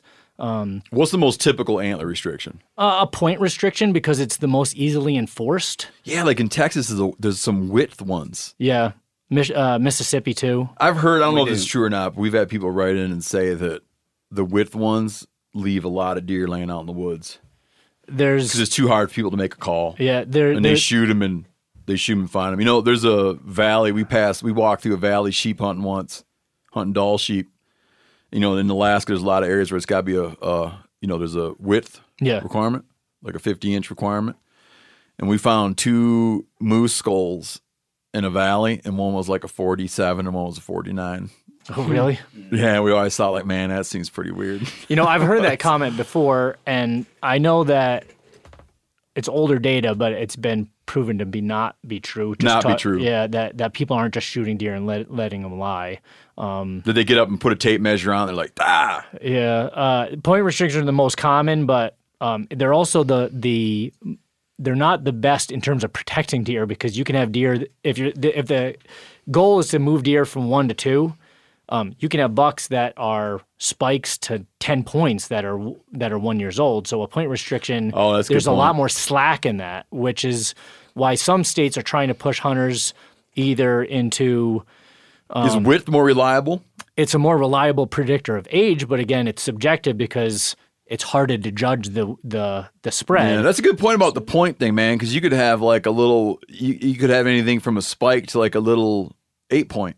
Absolutely. Be 1.5 years old. And if it's a statewide restriction, there's a lot of variety there in terms of the productivity of a certain state. So you have parts of some states that are super productive. The soils are there. There's a lot of ag, and those deer are going to primarily produce larger sets of antlers in their first age than ones that might be on lower productive areas. Yeah, I got you. So a lot of states will make sure, like in Pennsylvania, they have a split between the state, and where part of the state it's a 4 point on a side and part of it's 3. But it just comes down to law enforcement. That's where the antler restrictions typically come to points. Point restrictions is because it's easier to judge. You should be able to count. And, if a law enforcement officer catches up with you and checks your harvest and says, okay, that one doesn't have enough, or it does, it's easy for black and white in terms of what the law says. So the pros of antler point restrictions is that it just allows more deer to pass through their 1.5-year-old birthday. That is the goal. And move on. And the best case scenario, that first kind of rule of thumb that we use is it biologically, is it created where it will protect the most yearling bucks, if that's the goal, but allow the maximum number of 2 and older to be able to be harvested. Some of them, there's enough slack there that it starts bleeding into the 2-year-old age class, so we don't want that to happen. So you want to make sure that the antler restriction, if it's necessary, is protecting the most first age class, but no other ones. Have you guys ever supported, or have you heard anybody put an idea that if the goal is to have deer, like you mentioned earlier, having deer of all ages. Yeah. Why don't you do a deal where once they're 2.5, you can't shoot them anymore? Because then you'd have a whole shitload of deer that were of all kinds of age classes. Like if you made it be you can only shoot spikes and forks, that would achieve your goal there of all kinds of old bucks running around. It would have the least palatability probably by hunters, but it's... Yeah, but if we're just talking about true core mission. Yeah. The mission isn't that people shoot big giant bucks. The mission is that you have deer of all ages. Why do you want to kill them all once they're 2.5? Just for maximum opportunity. Hunter satisfaction has to come into play somewhere. Yeah. So that's what that just has to do with it. That would be untenable to people. Right. Well, yeah, I mean, a big part of managing wildlife is the hunter side of it, and that's actually one of the other things that we look at with an antler restriction is it biologically protecting the most the right number of deer and allowing maximum harvest on the other one? Do the majority of deer hunters support it? If deer hunters in that state or that region or management unit don't support it, it's not worth doing. And honestly, even before I go any further, we are fans of not mandating this stuff. Is that right? Oh, yeah. In my home state, New York, we have a voluntary educational program that the state of New York launched 3 years ago, and it is showing a shift in deer harvest just by the state agency saying, if you'd like to see deer of older age classes, don't shoot young bucks. There's no law or restriction. It's education. Oklahoma is probably the place that is the poster child for successful voluntary programs through education. They started a slogan in the early 2000s, hunters in the know, let young bucks grow. You could buy bumper stickers or they gave them away. Yeah. And that state routinely is in the top 5 in the country in terms of older bucks in their harvest just by telling their hunters through education. And no legal point restriction. No. Well, tell me if this is correct or add to this however you might want to, Matt. But would you say that it is true that QDMA is a strong advocate of educating on the benefits of having bucks across all age classes, but is certainly still in support of and encourage hunters to make whatever decision they might want? If you want to shoot a 1.5-year-old buck, if whether you're 40 or 4, and if that makes you happy, go for it. Yeah. Like I don't think I've ever seen you guys say you can't shoot 1.5-year-old bucks. I think sometimes you get these people. There are individuals who do that, and I think kind of bastardize your message many times. But that's not what you guys ever mandate, right? Exactly right. There's been plenty of cases where we've opposed antler restrictions because they either didn't make biological sense or the hunters didn't support it. So we just won't do it there. Oh, Yeah. okay. I've actually spoken in front of commissions in places and said, we do not support this. Really? Yeah. You guys you'd much rather go with like education and voluntary. Absolutely. Yeah. In layman's terms, who are we to tell anybody what to do with their hunting license? Especially in Pennsylvania. I mean, we have antler restrictions, but we could almost see ourselves getting behind with the hunter recruitment decline and such. Lack of time is a big issue. We're not allowed to hunt on Sundays there. You have, as you put it, mugs working 6 days a week. They can't buy a hunting license if you can't hunt Sunday. I mean, or if you get 1 day a week, it's pretty tough to tell somebody, hey, don't shoot that deer when you go out. Can you imagine when you were a kid saying that to your camp, in Michigan? That definitely wouldn't have flown. So, do you guys push against blue laws? Oh, yeah. Yeah. Yeah. Who don't? Yeah. Well, there's somebody out there. Somebody, right? Yeah, we can't hunt It on blows Sunday. my mind, man. I recently heard a rumor that that when you ask yourself, like, who in the world would support a Sunday hunting ban? I heard a rumor that, like, a lot of outfitters a lot of outfitters support Sunday hunting bans. And someone was like, because, I don't know, the reason I think it's not true is because they're like, well, we'd have to work on Sundays. One decides this or not. It's been an ongoing battle in Pennsylvania, and I just did a newspaper article a couple weeks ago, or an interview. I've debated the head of some of the people from the Farm Bureau in Harrisburg. They have a big stronghold on that, and I mean, I've heard every reason under the sun that they don't want to have people bother them on Sunday. They want, I've heard everything from the deer need a break. The deer need a break. They're like, man, am I getting tired of getting shot? That I want to be able to enjoy my property. I mean, and some of the arguments I get, that some of them I'm just like, come on. I mean, and my argument is, especially they like to, one of the biggest arguments is the safety factor, and you're literally, it comes in Pennsylvania with the 2-week gun season, it comes down to one Sunday. You're literally only talking about 1 day here. I mean, let's face it, like bow season, how many bow hunters are gonna stumble across a hiker, on Sunday on the state game lands or what have you? How many grouse hunters? How many squirrel hunters on it? I mean, from the safety standpoint, I don't think that makes a pretty good argument. Oh, yeah, the argument that Sundays are for hiking. Yeah, Sundays are for hiking. And Sundays, I don't want to get shot. Saturdays are for shooting. Yeah, I've never participated in civil disobedience. Well, no, I kind of did because I used to pick up roadkill here before it was legal. And I did that and I did it in a very brazen fashion, hoping to go in front of a judge and be like, yes, I found a deer dead on the side of the road and ate it. Like, right. Yep, yeah. you got Lock me up. Yeah. You got me. Yeah. I could have left it there to rot. But I ate it. But I would imagine the Sunday hunting thing, if I lived in a state where you couldn't Sunday hunt, I would try to organize civil disobedience and just to have a big Sunday hunt. You know what's interesting? A big Sunday squirrel drive. Me growing up, not hunting on Sunday. I mean, growing up it's just how it is.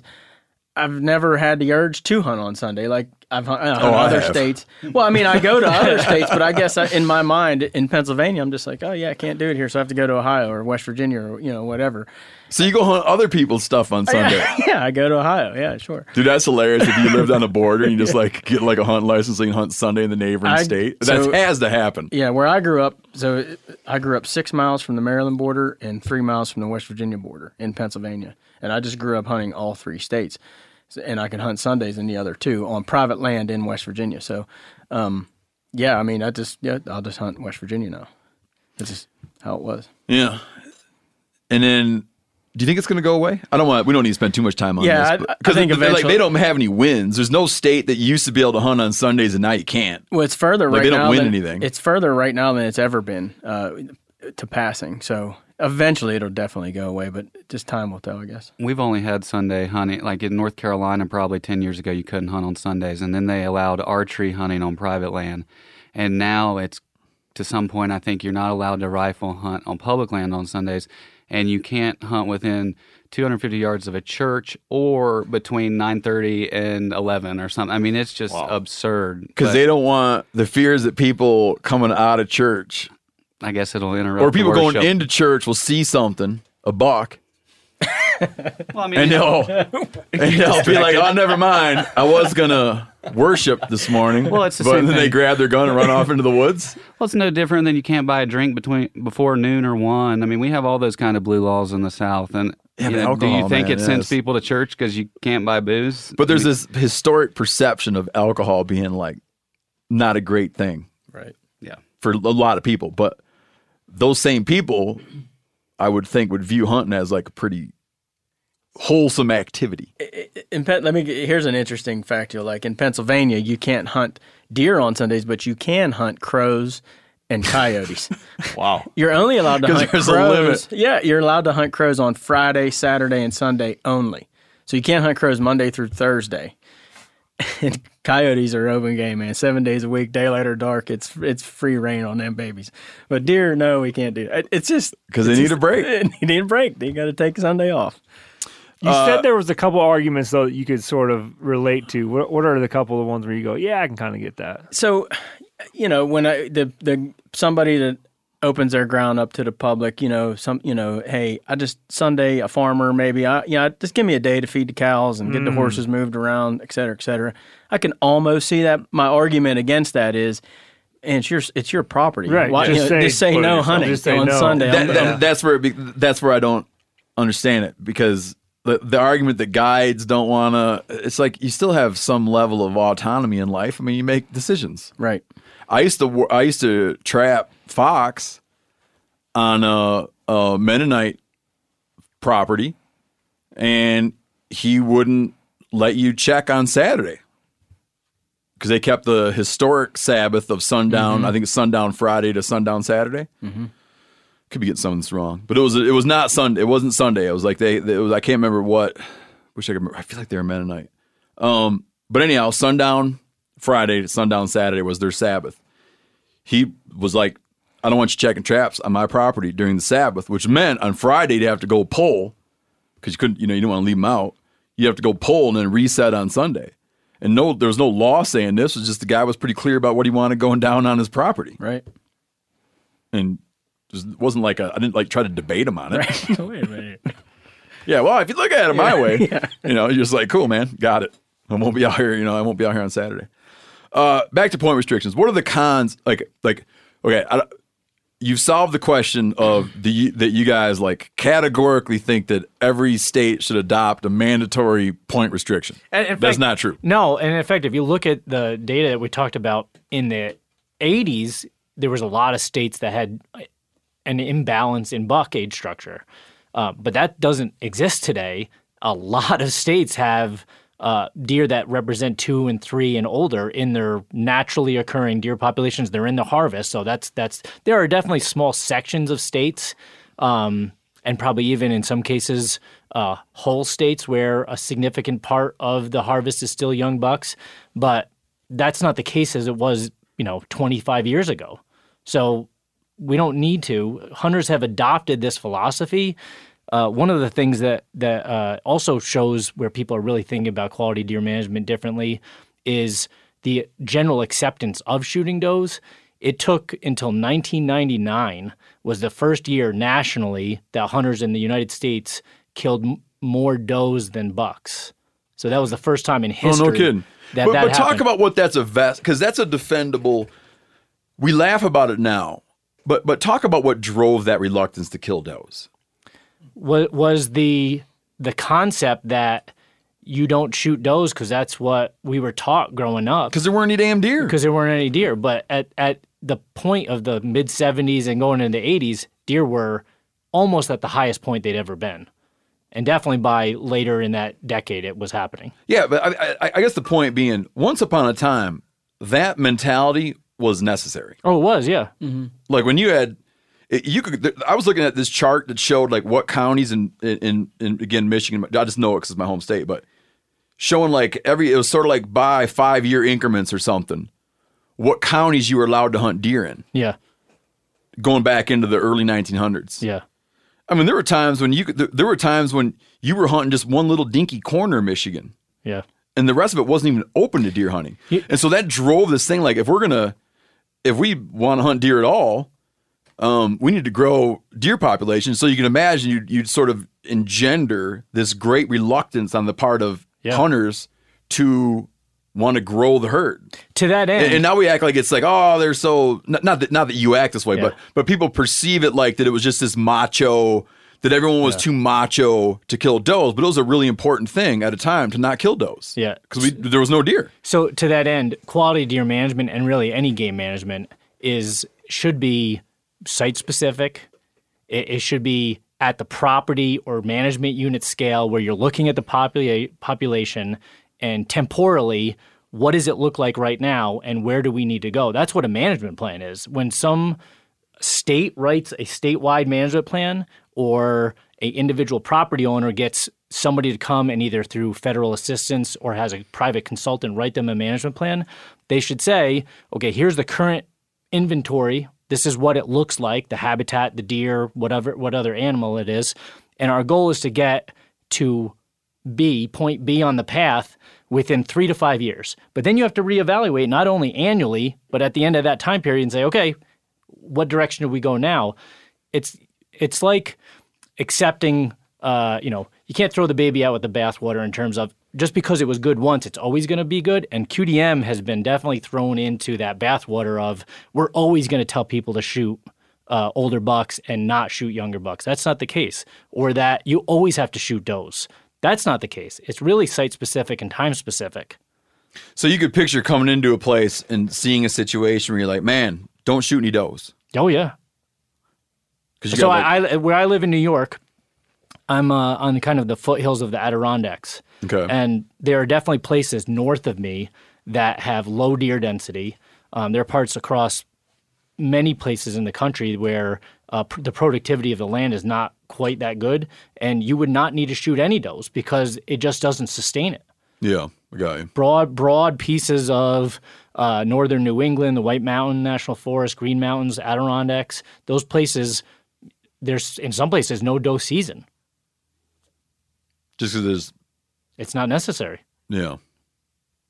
And people would like to see, hunters would like to see more of them on the ground. Yeah, I mean, so in those cases, where would we go and talk to a hunter about adopting QDM? In those cases, they might want to improve the habitat and say, okay, maybe you can build the deer population up a little bit. That would be a way to abstain from shooting does because that's what's needed. What's QDMA's relationship with the agricultural community? And I hear about this, but I don't know. I was going to say the automobile insurance industry.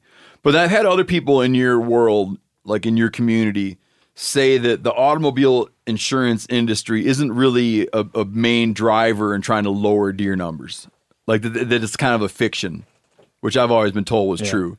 That like they don't want to pay out so many claims on people crashing into deer, and so that they're one of the voices for that we need to kill deer, kill deer, kill deer. And in the agricultural community, it's indisputable. I don't mean to lump them all together, but there are components of the ag community that generally advocate on we would like to see lower deer numbers and lessen crop damage because we lose so much food to deer. Well, in terms of the insurance companies, that is a falsehood. Like you don't get calls from them every day being like, by God. No. Yeah. I mean, I hear it all the time. You hear that? I grew up hearing that, but I've had a lot of people say like they're just not big players in deer management. Yeah, like I always say, like I just want to be part of that meeting where somebody's writing a check and handing it over, like, hey, shoot more deer this year. Here's $100,000. So you've really never heard of it? Never. I mean, I've heard those stories. No, I'm saying, but you never heard any like substantiation that like Allstate is calling up the Fish and Game Agency, being like, you got boys better. Kill all the deer. I mean, put it this way. I've heard it for probably 25 plus years, I've heard that story. And I've never heard of a case where like it's never been substantiated. Like nobody's ever. I would feel like by this point, 30 years down the road, somebody would be like, you know what, I'm going to blow the whistle on this. This is what I did. You know who called me was. And Matt, you have insight, and other people within the org, like Kip, have worked for state game agencies, right? So you've seen the inside the belly of the beast, and that's just not happening, right? No, yeah, that's true. Are you guys being paid off and you're trying to cover it up? Well, it's funny. The parallel there is the I'm sure we'll get into chronic wasting disease a little bit, but the thought that states are making money off of chronic wasting disease. How do you make money off it? You can't. But that is a misconception. Conspiracy theory out there. That people say that they can't. They're spending money on it. But the same thing with the insurance companies is how are you making money off of that? I mean, it just making money on CWD. So the theory there, what some of these I like it. guys, I just can't. I'm not tracking. They're saying that this, like, they're getting all this funding appropriated to CWD management that's lining the pockets or keeping these guys in business. Oh, is that right? Yeah. CWD turns into new pool. Yeah. I noticed all them Fish and Game boys got them new trucks. Nice trucks. New campers. Putting in new landscaping. bedazzled. They got a bunch of R-Pod campers. Well, there's been recent new R-Pods. There's been a couple of recent bills trying to get new funding appropriated to research and stuff. Yeah. Which seems like a universal, yeah, absolutely. Like, let's support that. Even if you don't think CWD is a big deal, even for those people, you should want that funding because it's going to help answer the questions. Regardless, though, those guys, I'm seeing people post about online like, yeah, of course they're trying to get more money. That's how all these guys are getting rich. Just more and more money put into it. Yeah. And it's crazy. It's just the general population of hunters themselves, and I feel like they seek us out when we're somewhere. But my two favorite conspiracy type theories are rattlesnakes being dropped out of helicopters to eat the turkey eggs. I hear that one. And what? Yeah, what is that one? What's that one? I don't know. They don't because they don't like turkeys. They don't like turkeys, I guess. Yeah, and then so you get a bunch of rattlers and load them into a chopper. Yeah. And throw them out, knowing that they'll eat the eggs. Yeah. That. Have you heard that one? No, I haven't. No, I'm sorry. I have heard it, but I love like how roundabout. Like if you task someone and you're like, dude, I need you to lower, for whatever the hell reason, I need you to lower turkey numbers. And this guy goes and he's like, okay, let me formulate a plan. And this is what he comes up with. and the dude's like, okay, here's how I'm spending the money. You know what a rattlesnake is, right? Yeah. So like, it's just so funny, like with these things, like how bad. Yeah. You know, I mean, My if buddy you really has a did, helicopter, like if you really did come to a group of wildlife professionals and said, I want to lower turkey numbers. I just don't think that they would, that would be the proposal. Right. I feel like it'd be like a different plan. And and then the next one is the introduction of coyotes. And I get that one a ton. And I just got, my favorite was this past fall.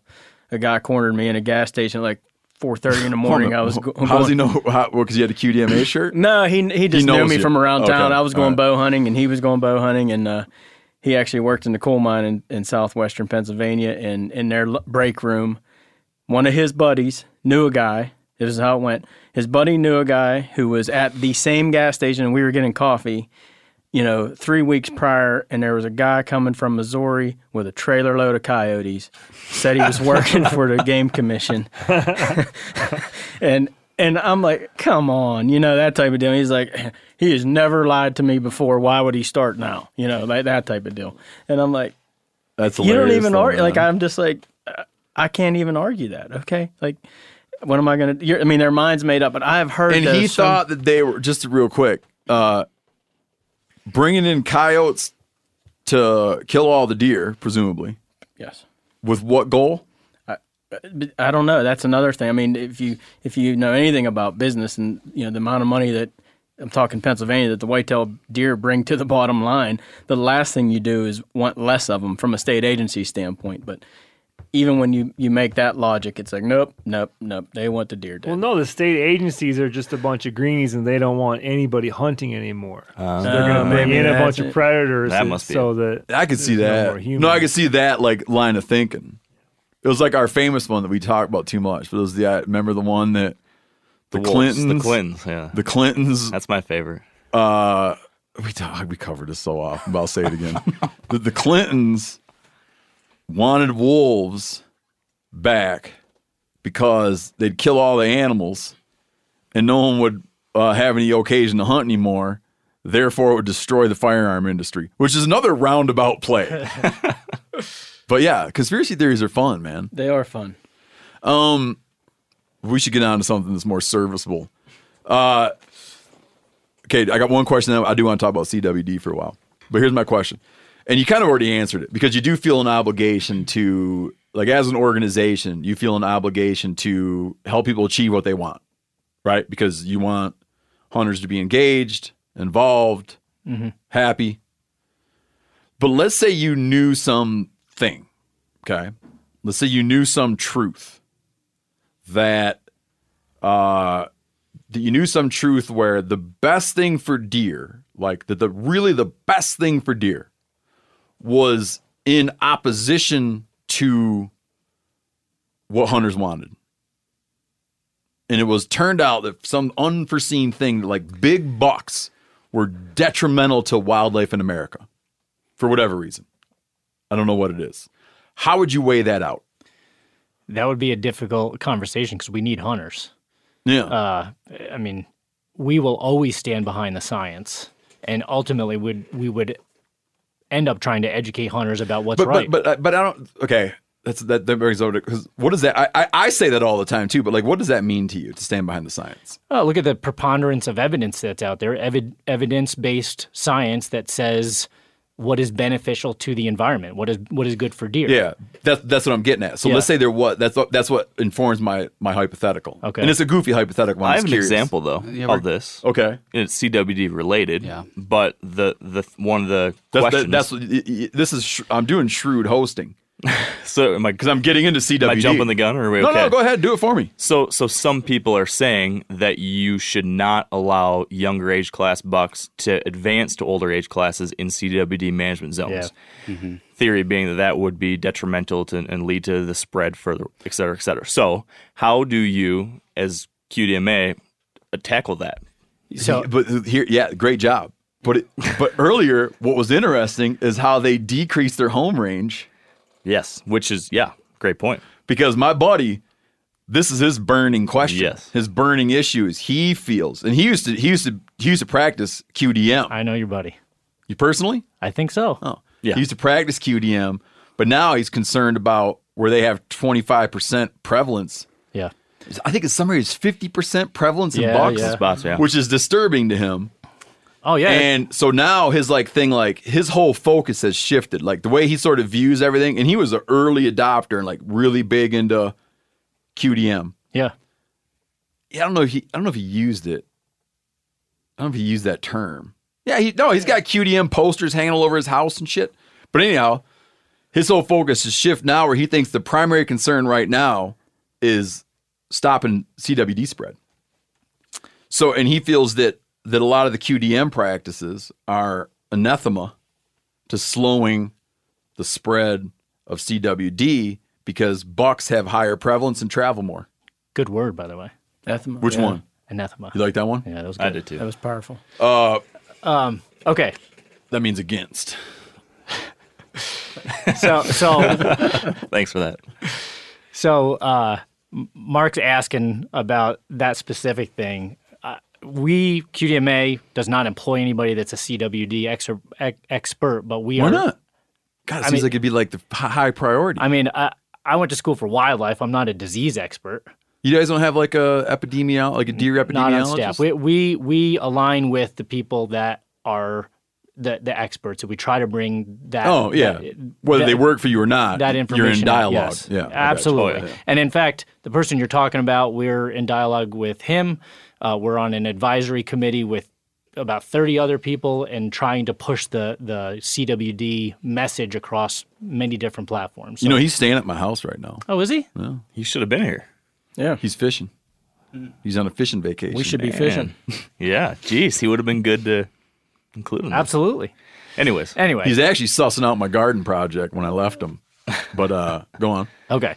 So Mark's question about that point of CWD, there is AFWA, the Association of Fish and Wildlife Agencies, put out in late 2018 best management practices that covers everything from surveillance to monitoring to management, all of these different strategies. We are in agreement with all of those things, and even to the point of pushing deer into older age classes to a point. Some of the science is a little quirky behind that. I kind of got lost for a minute. Okay. Back up. Association of Fish and Wildlife Agencies put out a best management practices for all states. And that's like all the 50 state, all the 50 state game management agencies. Yes. They generate a best practices for themselves. For the agencies on how to communicate to the public, how to best serve. And it's a living document. It's changing all the time. It's a really good document. And it covers the whole gamut of game management. Of CWD. CWD. Oh, I see. Okay. So I thought you meant that CWD is a part of this broader package. No, okay. It's a CWD specific document. I understand now. Gotcha. And, looking at what are the biggest risks, where is CWD spreading the fastest, we're all in general agreement that is moving live deer and moving deer parts. Like if you're a hunter, and you shoot a deer that is in a CWD area and moving the entire carcass either home or you're crossing boundaries where it doesn't exist. Or, that's happened for sure. Oh, absolutely, yeah. And that's, they've traced the movement to carcasses. I know they've traced movement to moving captive cervids. They have done that. I thought you meant have they actually ever found somebody moving a dead deer? No, I mean, has there ever been a CWD outbreak that was somehow traceable to the movement of a deer's carcass? There's an assumption in one place. I don't know if it's been proven, but you're nodding your head, Hank. Do you know? No, I don't know if it's proven, but it's definitely assumed that some taxidermist had thrown out some deer parts that had been brought to them that they think created, They created an outbreak. Yeah. Okay. So those are the biggest factors that we see. The thought more so than just deer moving. Yeah, definitely. More so because deer they do disperse. We didn't talk about dispersal, but at younger ages, deer will leave where they're born and set up a new home range. That has been a concern with CWD. And from a lot of folks are thinking about when deer disperse, they're carrying that with them. You can't stop dispersal; it's natural. And one of the thoughts on antler restrictions and that thought process of removing antler restrictions in cases where deer dispersal might be moving the disease faster, that can be argued. It's confusing for hunters because some states remove them and some states don't.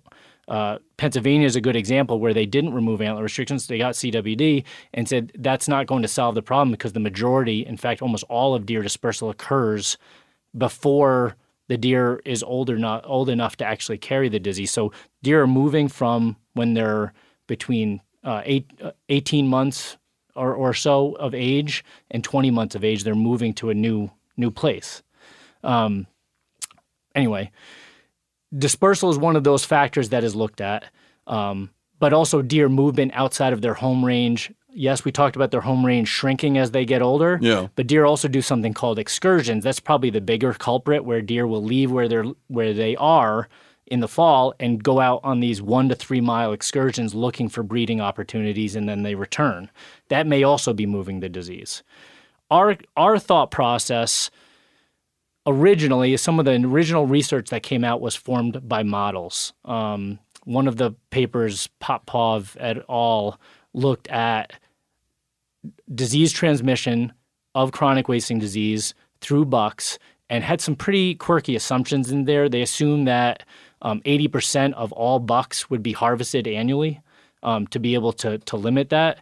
That was one of those things that we didn't think was quite realistic. So some of the assumptions were a little bit quirky, but originally, we set a rule and kind of our policy on managing hunters and managing CWD in those areas where CWD exists is that don't push deer to advanced age structures of like 4 or older, which would be trophy management, but continue harvesting deer at least at 2 or 3 and excel that harvest at that point. I have heard some cases, though, in the West in Colorado where they're showing evidence of some of the management units where some of that has been shown to be the case where in places where they're managing for mature bucks, they are seeing a higher prevalence rate existing. Oh, really? So, yeah. So that is starting to show up. And we at QDMA, we do base it on science, and we continually review our policies, and we're going through a pretty thorough review right now. It wouldn't shock me if at some point we have to revamp that. And in places where CWD exists, we say, you know what, start shooting bucks at any age instead of waiting until they're 2 or older. Our contention there has always been you need hunters to be able to manage deer. And in places where we don't have good science on it, a lot of this was based on modeling, not on real-world scenarios before the Colorado examples popped up. We were talking a bit to hunters and saying, if we don't have hunters out there regulating the deer populations, we're kind of at a loss. You can look at Wisconsin as a perfect example of that, where they lost a lot of hunter support and with CWD management, and a lot of people backed off, and now the prevalence rate in that state has hit, in some places, 50%. Yeah. The disease actually makes it's interesting. Somewhere around 1% prevalence, the disease goes from a density-dependent disease to a frequency-dependent, which in essence means it doesn't matter how many animals are on the landscape. It's the prevalence rate that really is impactful of how quickly it spreads. Explain that. So in frequency-dependent diseases, instead of trying to regulate deer population numbers, you need to start monitoring how much interaction those deer have with each other through movements, through congregations, and other things. So in those places where they're outlawing things like mineral blocks, feed, those all make a lot of sense. They do. They do, yes. Because in those places, that's where they're concentrating deer, and they're going to be dispersing the misfolded proteins, they're called prions, into the environment, and other deer are going to contract that. So we're fully supportive of that. Ted Nugent makes the point that you can't stop deer from. All they do is walk around and smell each other, rub noses, rub up against each other, that they're gregarious. And that you're not going to prevent deer on deer contact. He describes them as the lickingest, rubbingest things on the planet. Wouldn't you say, though, that mineral licks or baiting stations, that is just a disproportionately high concentration of that kind of stuff? It is. So, yes, there's going to be interaction, there's going to be contact, but if we can at least minimize those super high concentration zones, we're not going to get rid of it all. But maybe it's a 3% better situation, and we should take a 3% better situation. Yeah, and that's probably going back to the discussion about telling hunters to shoot young bucks or not in those cases. A lot of hunters have adopted the QDM concept, and really what folks are saying is if we can educate the masses like we did 25 years ago, maybe we can push people to shooting young bucks again to reduce that disease. But we've looked at it pretty objectively and felt like if you don't have hunters managing the population, and luckily, the disease is a very serious thing, but luckily it's still in a small relatively amount of the country. Yeah, what percentage of the country, in a landmass sense, has CWD? I think the last statistic, it's a little old, but it was about 8% of counties have it in the country. And then, how bad could it get to 100%? It could, yes. How long do you think it would take? Well, if you look at... I know we're way into speculation now. If you look at a snapshot of 10 years ago of the USGS puts out a map of it, it has probably expanded 3 times the size since 2010 and where it was in the U.S. and Canada. The only thing I care about, I only care about one aspect of CWD, is the risk of human transmission. That is the biggest risk. That's really all I care about. Yeah. If not, it's just another thing that kills deer, and there's tons of stuff that kills deer. Yeah, except for probably a secondary thing to really worry about is in those places where once it gets to about 5% prevalent, it's basically hard to stop. You can control it when it's before that. That's what a lot of states have been shown. Comparing Wisconsin to Illinois is a standard thing a lot of experts look at.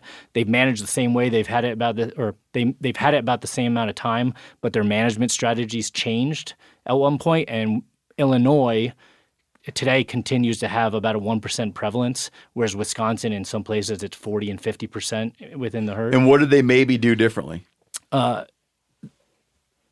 In Illinois, the state has always maintained when it's found in a new place, go in with a targeted removal. A lot of hunters hear that and they think deer eradication, which is not the case. It is you go in and you remove a certain percentage of the deer to test and sample to see how prevalent it is. Not eliminating all deer, but removing a percentage of it to be able to not only surveil and see how prevalent it is, but also to knock the deer density back so that the population is huntable in the future, but also keeping prevalence at bay. And since the 2000s, Illinois has kept it around 1%. By going into outbreak areas and shooting a lot of deer. In the beginning. Huh. Not every year. They do it at the very beginning. They shoot a lot of deer. They reduce the deer density, and they're trying to maintain that deer density so there's always deer in those places. Then they manage it from further on by hunters. By hunters. The hunting license sales. So they come in and they say, okay, whatever, we want to take 200 deer out of here. And they do that, and then the years after that, it's just hunting. They adjust hunter numbers, hunting license sales, doe allocations, and manage it that with tags. Yeah, but it's managed by hunters after that. And they started that in 2007, I believe, and it's been at a 1% since then. Yeah, I'm not sure the exact year, but in Wisconsin, they've had it a long time, and in the areas that have had it the longest, they lost a lot of hunter and landowner support based on going in and trying to remove a lot of deer with the help of hunters, asking hunters to do certain things, but they basically lost trust in a lot of those landowners, and a lot of landowners just held their hands up and said, we're not going to allow access anymore. We're not going to shoot these deer anymore, and it started to climb. And then there were a lot of political influences in terms of how the state started managing it. And in some cases, it's been kind of a let's watch it and monitor it and see how it reacts. And that is now really exacerbated, and there's a lot of issues. So the other thing I would worry about, besides jumping the species barrier, is in those places where it starts reaching above 5% prevalence, it's a always fatal disease. Yeah. In those cases, we will lose deer. Deer populations will decline. It's been shown in Wyoming, Colorado, and Wisconsin that once it goes above 20%, it's a trend going downwards, and it's going to be hard to bring that population back up at any point. Got you. And it's always going to be in the environment. So whenever a new deer immigrates into that area, it will likely contract it. And born and all those things. Yeah. I know this is beyond this isn't your area of expertise, but do you feel like in 10 years, or in the people you speak to, is there any path toward us knowing for certain what the disease's capabilities are in terms of that it would jump to cattle, that it would jump to sheep, that it would jump to humans? Will someone ever say, like, you know what, turns out it can't? I don't think anybody will say that, because it's part of the family of TSEs and other TSEs that's transmissible spongiform encephalopathies have done that. And the more interactions it has with those other animals and humans, every case is a possibility where it could they are changing over time. Yeah. The diseases change. So as it grows, it is possible. But right now, there's research out of Colorado that says it won't jump to cows, to livestock. And the best science out there there's conflicting evidence, but the best science is also saying that the species barriers to humans is pretty strong, that it likely won't jump. Yeah, and you remember they came out with that, some guy comes out, some people out of Canada, like, oh, we gave it to a monkey. The macaw thing. And it turned out not being true. Dude, Stories like that pick up a lot more traction than the retraction. Oh, fake news spreads faster than real news. Well, I mean, not even fake news, just like Well, that was rattlesnakes. That's a study that was done. But it wasn't even peer reviewed. And there's some question in terms of how it was performed. Yeah. And the sample size is pretty small. But there's another study that's out of the National Health Institute out of Colorado that used the same kind of monkey and used a lot more of them. It was about a 15-year study, and they showed that the species barriers are pretty strong. So right now the evidence is leading towards it being a strong species barrier. But I don't know if anybody would say it's never going to. There's another cool opportunity. You might know I think it's like New York or PA, but somebody at like a wild game dinner later realized that they served the CWD positive deer to like a group of a couple hundred people. It was New York. They got like over 100 people they're tracking. Yeah. They've been tracking them for a decade now. Yeah. It was New York, and there was it was like 200 people. And 100 and some submitted, right? Yeah. They submitted, and they've been looking at it for a long time and haven't seen it. Yeah. You know, do you find that I find that most, like, this gets a little bit complicated. The other day I was asking Mark, what is a CWD denier nowadays? Because a CWD denier a couple of years ago was someone who's like, it's make-believe. Yeah. But now a CWD denier doesn't deny CWD. They're just like, it's not a big deal. Like, you're running out of CWD deniers who think it's make-believe. Now they're like, oh, no, it's for real, but don't worry about it. I have found, and this, like, I hope they're right. Like, I root every day for CWD deniers to be right. Like, I can't wait for them to be right and that I was wrong. Mm-hmm. And I'll be the first guy to go out and, you know, buy them a beer. Like, I hope they're right. I just don't know that they are. And I kind of think they're not. But I have found that most of your big, like, don't worry about CWD people tend to be from the deer industry. Yep. Captive deer industry, is that what you mean? Yeah. Or not just that. Like baiting, supplements. Like they tend to have a connection A to vested interest. Yes. Yeah, they tend to have a connection to selling shit that you feed to deer, or buying and selling deer and trading deer and breeding deer. And do you find that that's true? We do find that that's true, and we held a special press conference at ATA this year about CWD and tried to get as many of the people in the industry there to that press conference to talk about that. And our CEO went on record of saying almost that exact thing at that press conference. Right? Yeah. You know, I understand the thought process there, because what is hunting? I mean, it is so tied to nostalgia and tradition and all of these good thoughts and good things that have happened to a lot of us. And you said the word hope. I hope it's, you know, not going to be the case too, but the vast majority of people know that it's a serious disease. And we as hunters, you know, talking to the general listener here, we have to align with that. We have to realize that it is serious and we need to do our part. Yeah, and the other thing about like again, I don't even know what a CW denier is anymore, but I would think that anyone would be real happy about funding, because if you're convinced that it's not a big deal, I would think that you'd be very eager to see this borne out by the academic community. Exactly. That they would look but they would say that they want it to be, I think they would tell you that they want it to be a big deal. My new thing with CWD deniers is I want to get a bunch of positive deer and get a dozen or so of them and make a batch of burger. And I'm even going to grind some spinal cord into that blend. See if we and then I'll make them a patty, and I'm going to fry that patty, and I'm going to say, once you eat that burger, we'll talk. But if you won't eat that burger, I don't want to talk. That'd be good. That's a good litmus test. Because if I see the slightest, Yanni brought up, no, he's got to bring in his kid. Yeah, or no, maybe it was you. I said that. Yeah. Mark's like, no, he's got to bring in his kid. He's like, the minute your kid eats that burger, we'll talk about CWD. Yeah. And if you tell your kid to eat it and he eats it, I'll be like, okay, this dude's a true believer. Now I want to hear what he has to say. Yeah.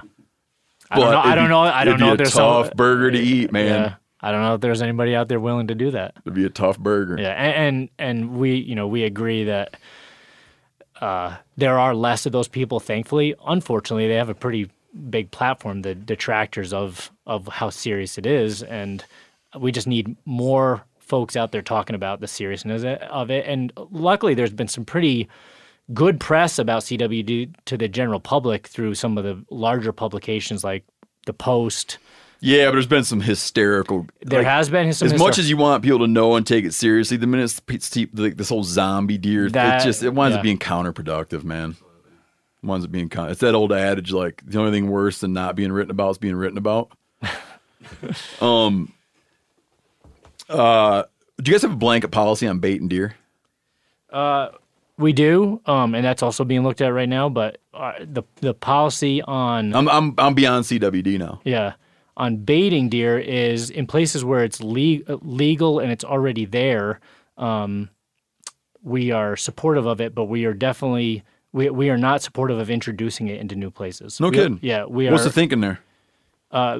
Because the general public does not like baiting deer. Huh. Yeah, and we want support for hunting, and if it's been there traditionally, and a lot of hunters, that's part of the way they hunt. Instead of removing opportunity. Now, again, we also have thought processes with diseases. So if something like chronic wasting disease pops up in there, we would support the state agency in removing that. Yeah. Yeah. That's a part of game management that I like, and I learned the principle from my brother who lives in Alaska, where they look at there's a prevalent they put a lot of weight on traditional use practices, which I like. Yeah. Mm-hmm. That's what the hunters know, right? Yeah, it's kind of like if you have like what's regarded as a successful system, and you're not imperiling species. Yeah. And there's a thing that has worked, and it's how people have behaved, and it's kind of like woven into the culture that when it comes to management decisions, you prioritize traditional use practices. Like generally, I think it's an interesting way of looking at it, and I generally find that I support that because, for instance, like you've never been able to bait bears in Montana. Yeah. I probably I wouldn't support a motion to begin it, but in places where you can bait, I actively resist efforts to remove the right. Yeah. But that doesn't mean I want to introduce it in places where you cannot. Just like honoring traditional use practices and what sort of things have worked for hunters. Yeah. What are the biggest Yanni, what do you got right now? I'd like to touch on what they're doing to get for the recruitment. I watched some videos that QDMA put out and getting some new hunters on board, if we have time for that. Oh, yeah. Go ahead. Do it. Well, hey, I think that's Hank's forte, right? Yep, that would be me. I don't know where to start, man. Crossbows. Seems like you guys are putting new crossbows in all the new hunters' hands. You guys like crossbows a whole bunch? Man, you guys love crossbows? Love crossbows. That's all you think people should be able to hunt with? No. Here we go. All right. So, our goal is to create hunters. It's not, there have been recruitment programs in this country for decades and decades and decades, and really none of them have been working well. We've focused on the kids of traditional hunters, on down the gamut. It's really hard to kind of get into these new audiences, and that's what we've been doing. What you saw, we're about to release a video.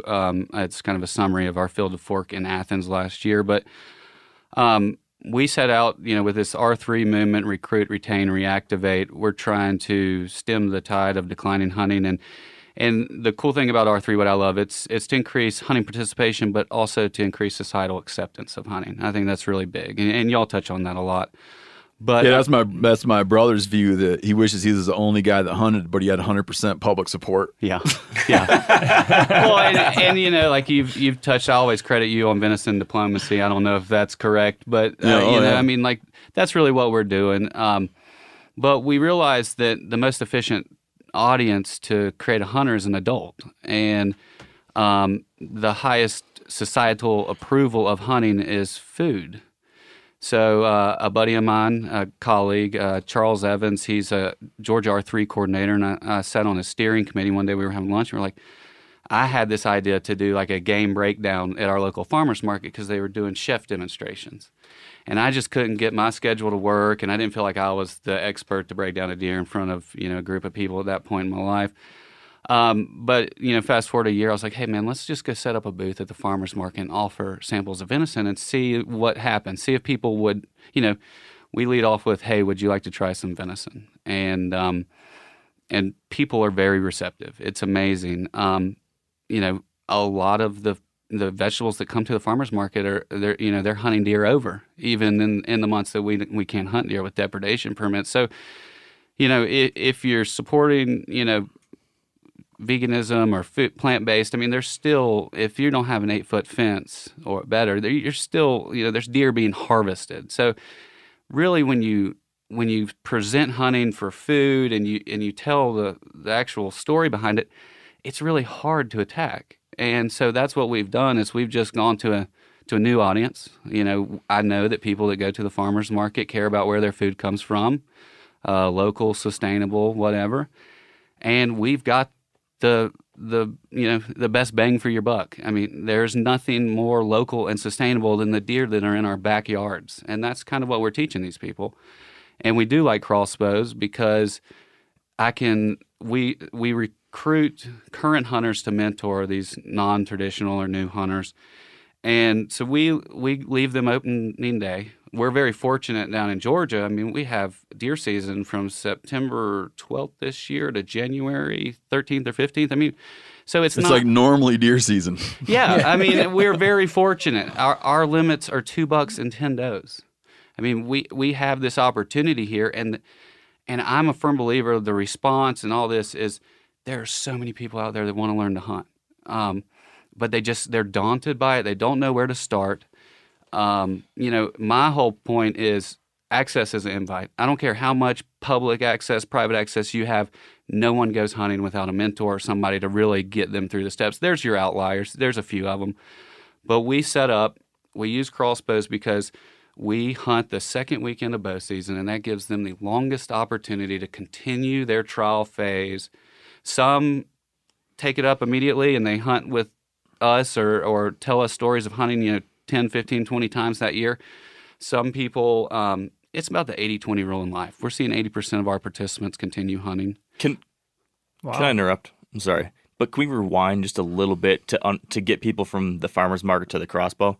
Because there's a bunch in the middle, right? Yeah, so yeah. you set up at the farmer's market, you give out venison samples, and then what are you doing They from take there? a bite. They're like, man, that's good. Yeah. Well, and that's the thing. We're getting people who don't eat meat they're willing to eat the venison because I found that all the time, yeah. man. Yeah. And so lead off with, hey, would you like to try some venison?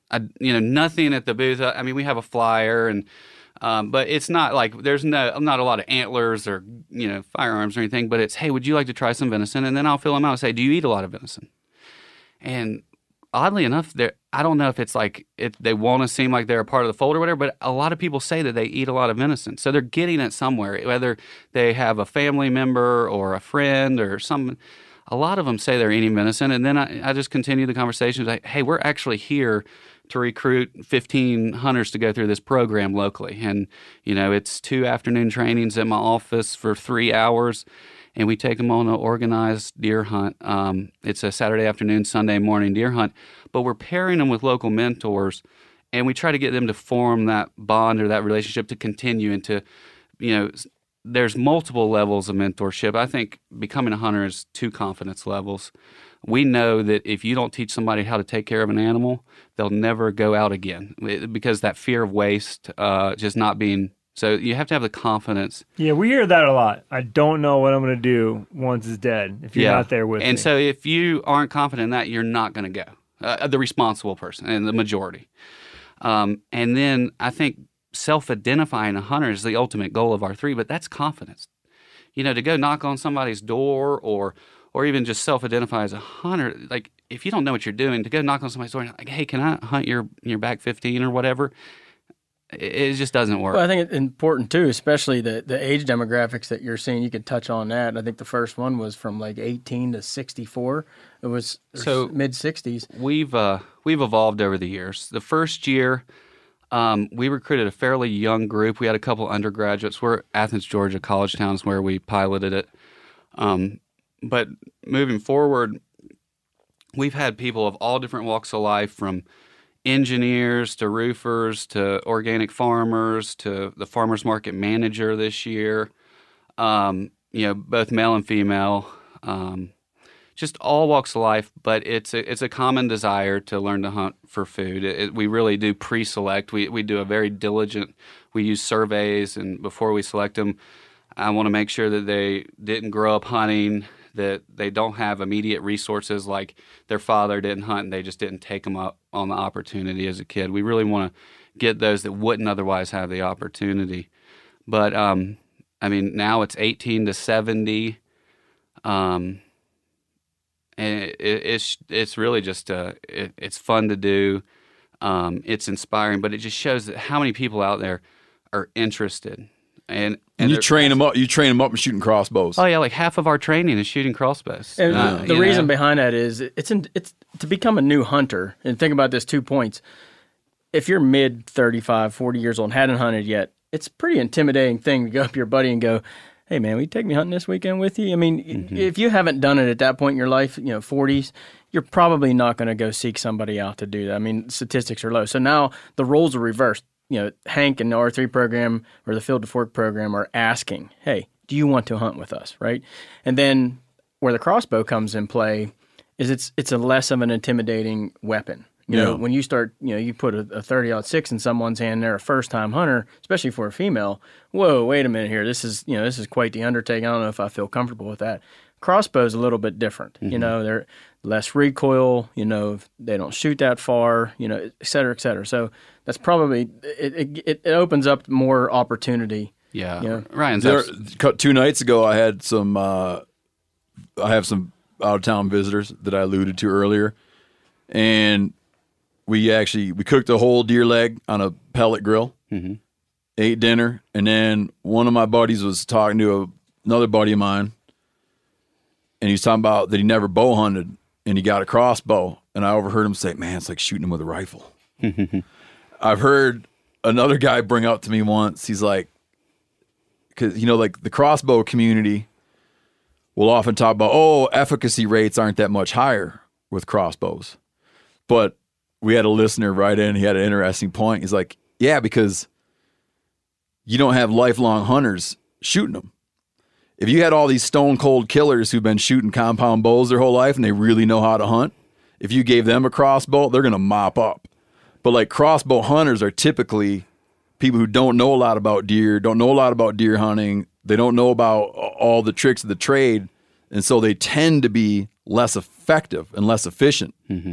But if you gave the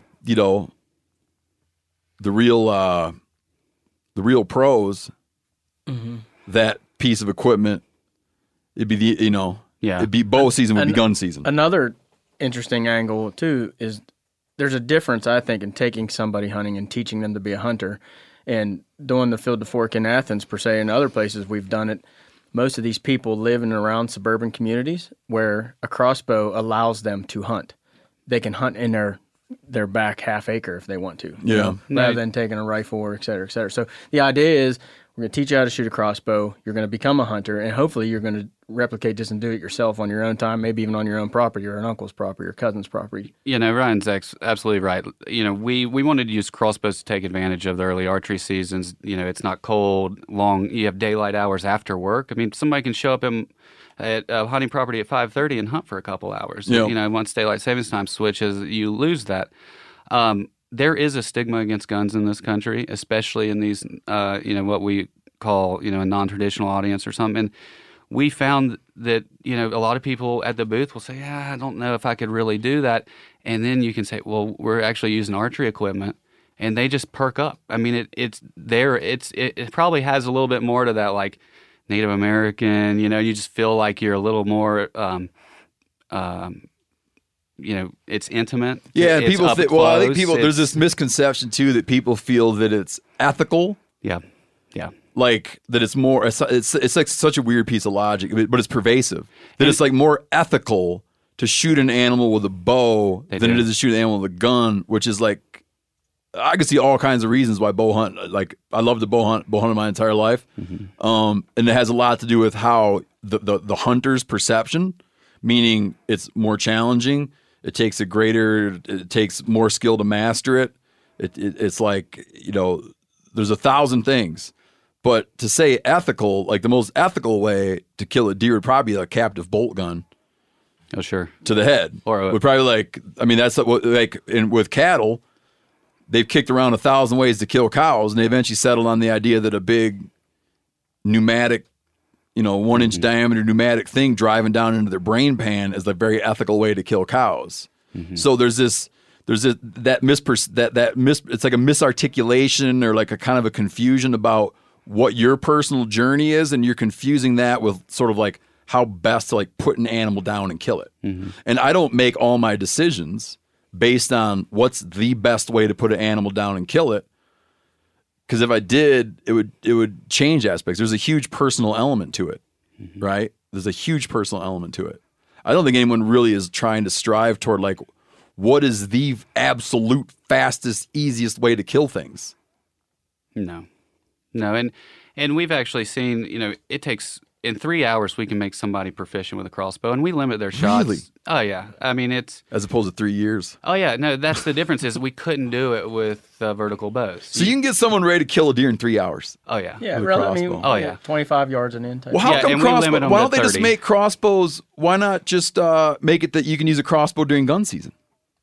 well you You can. can. In certain No, I mean, states. why not just have it be that? Have bow season be bow season, and then crossbows just part of gun season. That way, they don't. If they're afraid of guns and they think guns are bad, they can just go hunt during gun season with a crossbow. That's a good idea, right? Yeah, I mean you can use a crossbow anytime, and some states like Kentucky has a crossbow season. They don't allow them in their regular archery season. Yeah. If that's the argument, like, oh, you think guns are naughty, I would just be okay. Then hunt with a crossbow during gun season. No, I mean I've had people tell me that Field to Fork is BS because we use crossbows. I mean the groups out there. That's a stretch. Yeah, but But they're not saying it's naughty. They're just more comfortable with it. Yes, I Yeah. like, and I don't know. I mean, I just like I haven't formed. I don't have a big crossbow opinion yet. So I can tell you this though. Like I can tell you this part of it. I would be bummed. I'm generally bummed when I see them, without even knowing why I feel this way. I'm bummed when I see states open up for crossbows. okay. Yeah. I'm always like, really? Well, I mean, Not like I'm gonna go like protest and like picket the state capitol, or even like write a letter. But I'm always like, that's my feeling, and it's like a lot of old man kind of stuff. well, I can't My old support man that. hated crossbows. Yeah. That's probably where it comes from. Well, I can't support it because I'm looking for opportunity. I want to increase hunting participation, but At what cost? I guess. is But the question. kicker is, of our participants, it's probably evened out now, but in our first couple years, they went out and purchased rifles. After learning to hunt with a crossbow, they went and purchased guns. They wanted to get even better. They want more food. They wanted to get You more know, ethical. I mentored a lady from Philadelphia last year, and she actually seeked us out. She was a vegan at one point, and her doctor told her she needed protein, so she wanted the most organic form of protein and thought, I want to become a hunter. And just did that. She shot a deer. A video. It was awesome, really cool. She broke down and cried, and but it was a really neat moment. But literally 2 weeks later, she sends me a picture of a deer rifle. Like, I'm going hunting. I'm gonna get serious now. Like it was funny because she was very skeptical at first, and then when she got it behind her, it was a matter of 2 weeks, and it was almost like, no, they're all done now. Like I got a gun, and it's just, how many am I allowed to stack up here? I've taken a lot of first time hunters out over a long period of time. I have never ever had someone regret that they did it. I've had people not pick it up. I've had people be like, "Oh, that was great," and then they think they're gone, and then they don't. I've never had someone be like, "Man, I really wish." Like when I went to Disneyland or Disney World, what one's in California? Land. I went to Disneyland, and I wish I hadn't. Yeah. Right? I was like, I regretted going. Yeah. But I've never taken someone hunting and been like, man, I really wish I had made a different decision and hadn't gone and done it. Everybody is like, it changes people's worldview. Yeah. And they might not start, but they liked having done it, and it totally rewrites their understanding of what it's And like. it changes you as a mentor, I found. Oh, yeah. too. I'd much rather watch someone else get something than me get, as long as I get half of it. Yeah. No, I'm serious, man. If you ask me like to go turkey, I'd much rather watch someone get like call in a turkey and watch someone get a turkey than me get a turkey. Unless it's Giannis or someone who's gotten a whole bunch of them. Did you know Rocket Money can cancel a subscription for you? They'll even alert you when there's been an increase in a subscription price and negotiate rates for you. I can see my subscriptions in one place, and if I see something I don't want, Rocket Money can help me cancel it with just a few taps. You wouldn't believe how many people are paying for subscriptions they don't use. This happened to me. It's annoying. This helps you find it out and get rid of it. Well, Rocket Money is a personal finance app that finds and cancels your unwanted subscriptions and monitors your spending and helps lower your bills so you can grow your savings. Rocket Money has over 5 million users and has saved a total of $500 million in canceled subscriptions, saving members up to $740 a year when using all of the app's features. Stop wasting money on things you don't use. Cancel your unwanted subscriptions by going to rocketmoney.com/meateater. That's rocketmoney.com/meateater.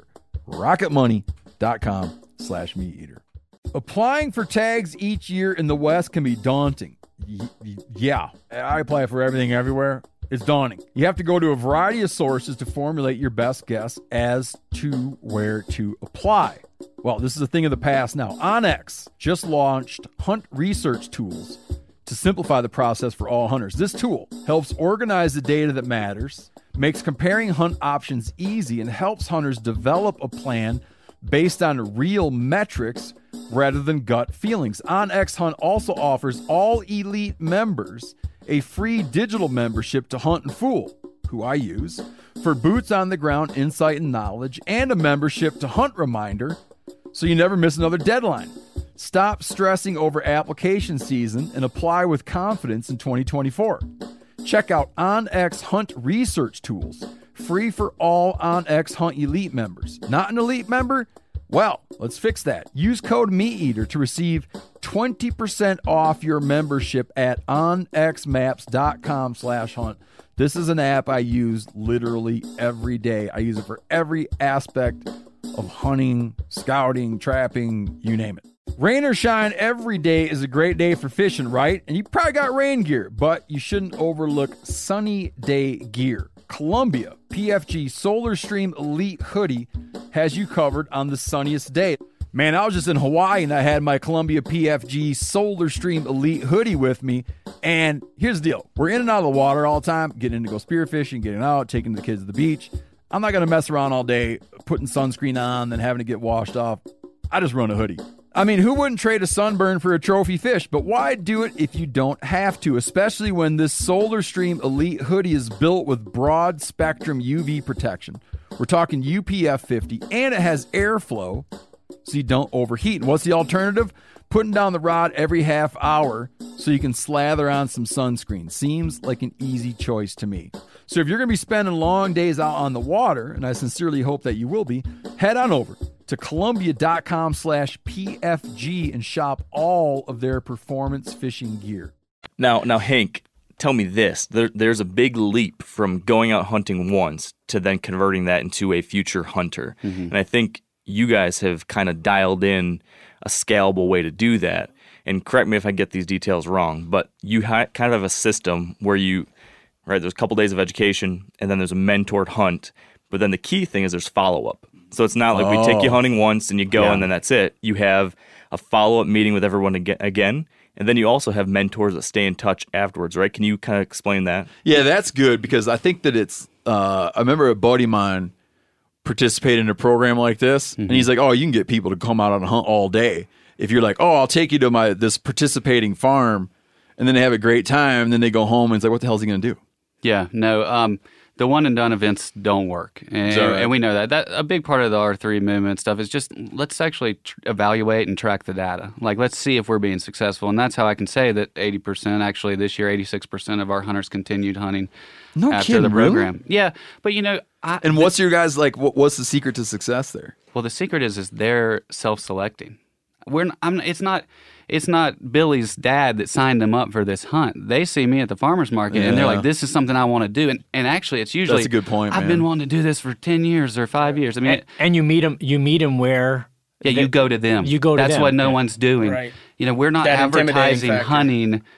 Field to Fork made the Wall Street Journal. It got all these views, but that's the first time we got it in front of a new audience. Having Field and Stream write about Field to Fork is only going to a hunting base mostly. They're like, yeah, whatever. Yeah, and so we've been hunting my whole life. Yeah, we've got to get hunting in front of new audiences, and by going to the farmer's market, that happens. But to your point, that's a good point, man. The self-selection, rather than being that someone's like, damn it, son, you're going to. Yeah. Mm-hmm. No, they're self-selecting. They're deciding. And you went to a place where it's like, here's people that are interested in food. Inclined. They're interested in food. You're meeting them in common ground where they are already focused on that type of environment. Yeah. Right. And an important factor that I don't think Hank mentioned, at the Field to Forks in Georgia, and then I did one in Pennsylvania, but there's always a wild game component at every meeting. So whenever they're there for the training, we're cooking wild game.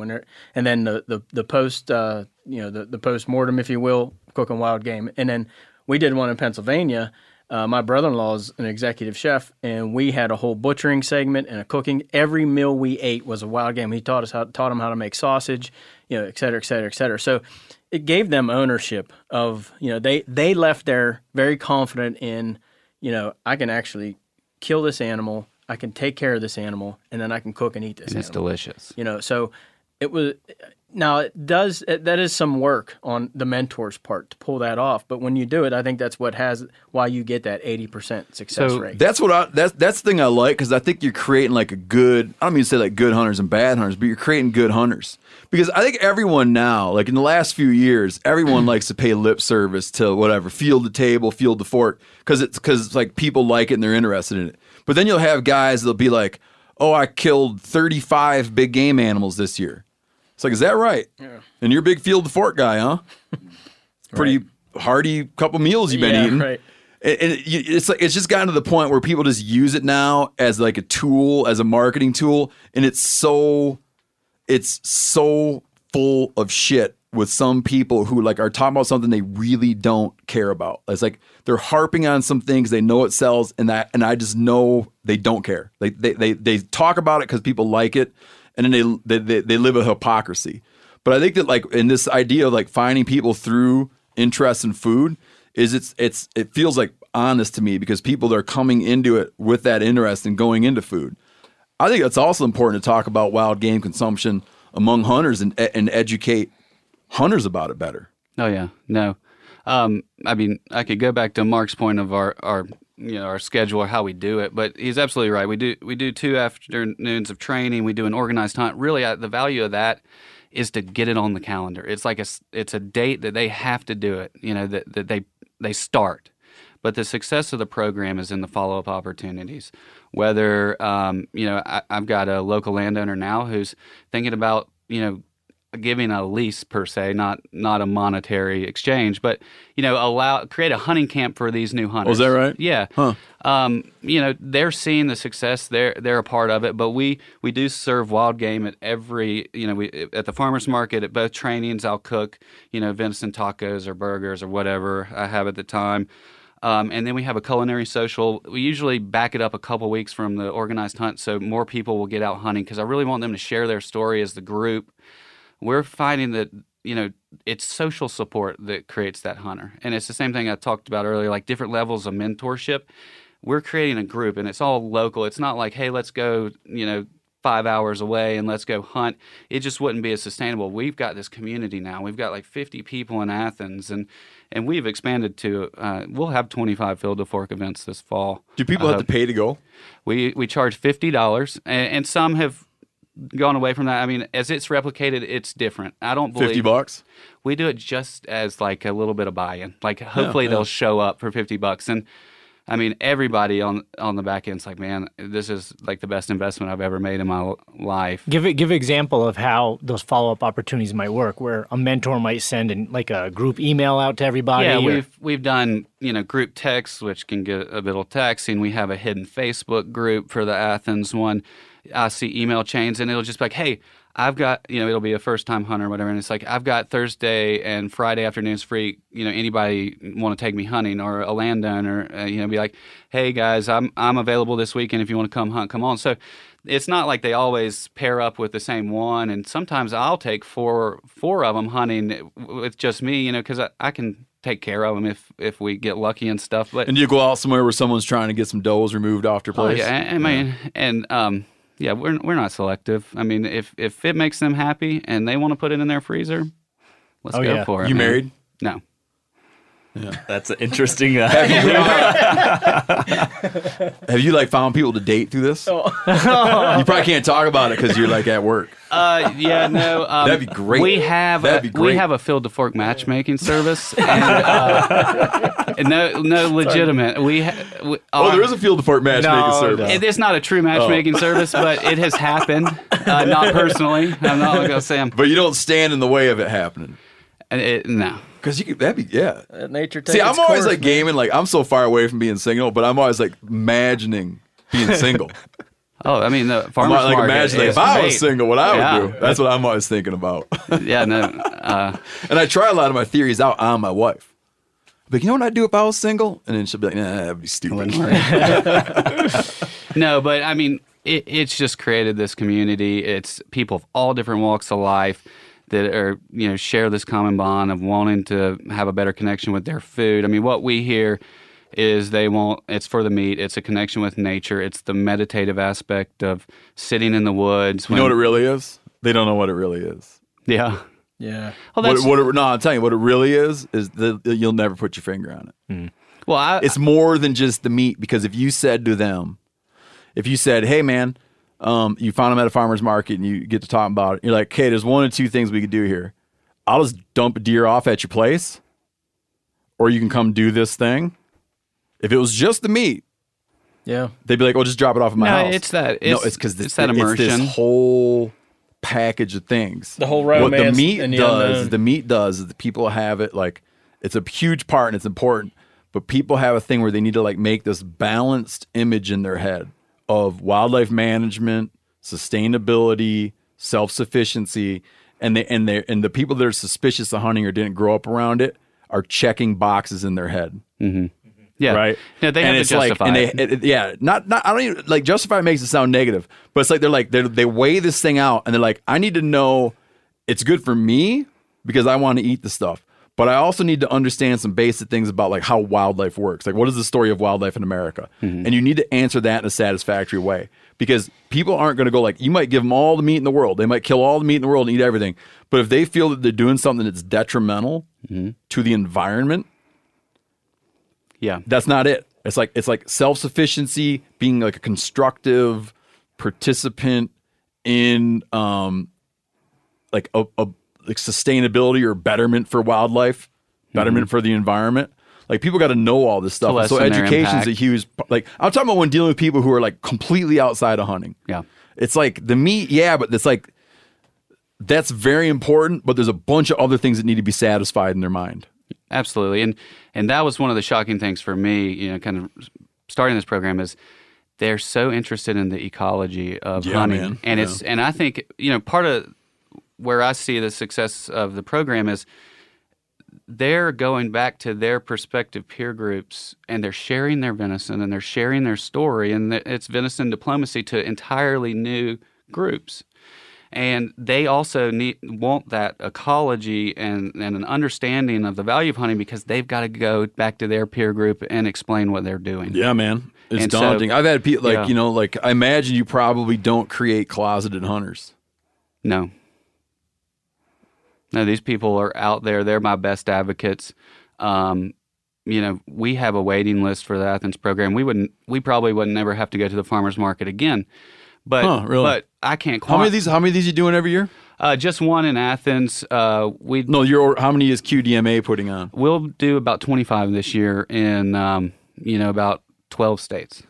And here's what I think is really powerful about what you guys have done here is you have developed, you've systematized this thing. So for a long time, people have said, you got to mentor hunters. You got to take them out there and connect them with food. But you guys have put in place a structure and a curriculum, a toolkit that can scale. So you guys have, and correct me if I'm wrong here, but right, you guys have a toolkit that if someone listening says, hey, I've always wanted to do this sounds like such a great program, the numbers bear it out, you have the resources people need so that Joe Blow can go get this information, get the curriculum, get the whole plan, print out the stuff, and show up at their farmer's market next week and start executing on this with your guys' support, right? Yeah, no, and that's what I'm doing is I'm helping to facilitate the expansion of this program and working with people of all walks of life, all different conservation organizations, NWTF, BHA, All the different state agencies from each state, we're partnering with them. I want to try to bring in, a collective, make these more sustainable. But we have a standardized education. We wrote an ebook, Cutie May's Guide to Successful Deer Hunting. It's probably been 4 years ago, but it's a great resource. We just got back from Mossy Oak and filmed about a 15-part video series on how to deer hunt, which will be a great resource for curriculum for Field to Fork. But I am of the mindset that we need to do the education necessary in person, but I want to give these people the resources where they can go home and learn video. We give them resources like your website. We actually sit down with them at the second afternoon and say, what are we missing? What do you need from us? And we do the same thing at the culinary social. It's, what do you need now? What did we not touch on? A lot of it's always like, hey, places to hunt. What about local public lands? We send a lot of information forward on that. But we are trying to create this, and I'm not trying to keep it all under the Cutie May banner. I'll run 4 Field to Forks this year with BHA. Oh, okay. Yeah, so I'm participating in mentoring a Cutie May / BHA joint Field to Fork event this year in Michigan. Mm-hmm. And I think that's such a cool opportunity. And it's important to note, too, that it doesn't have to be, I would say, limited to a group thing. I mean, any one of your listeners can do this on their own, basically. That's what we want. For the program to be successful, that's what has to happen. People need to introduce new people hunting outside of their proverbial box. Yeah. At the end of the day, organized programs aren't going to move the needle. We want to scale it, we want to get it, but it's going to be individual hunters that either increase hunting participation or not. We need individual hunters to mentor.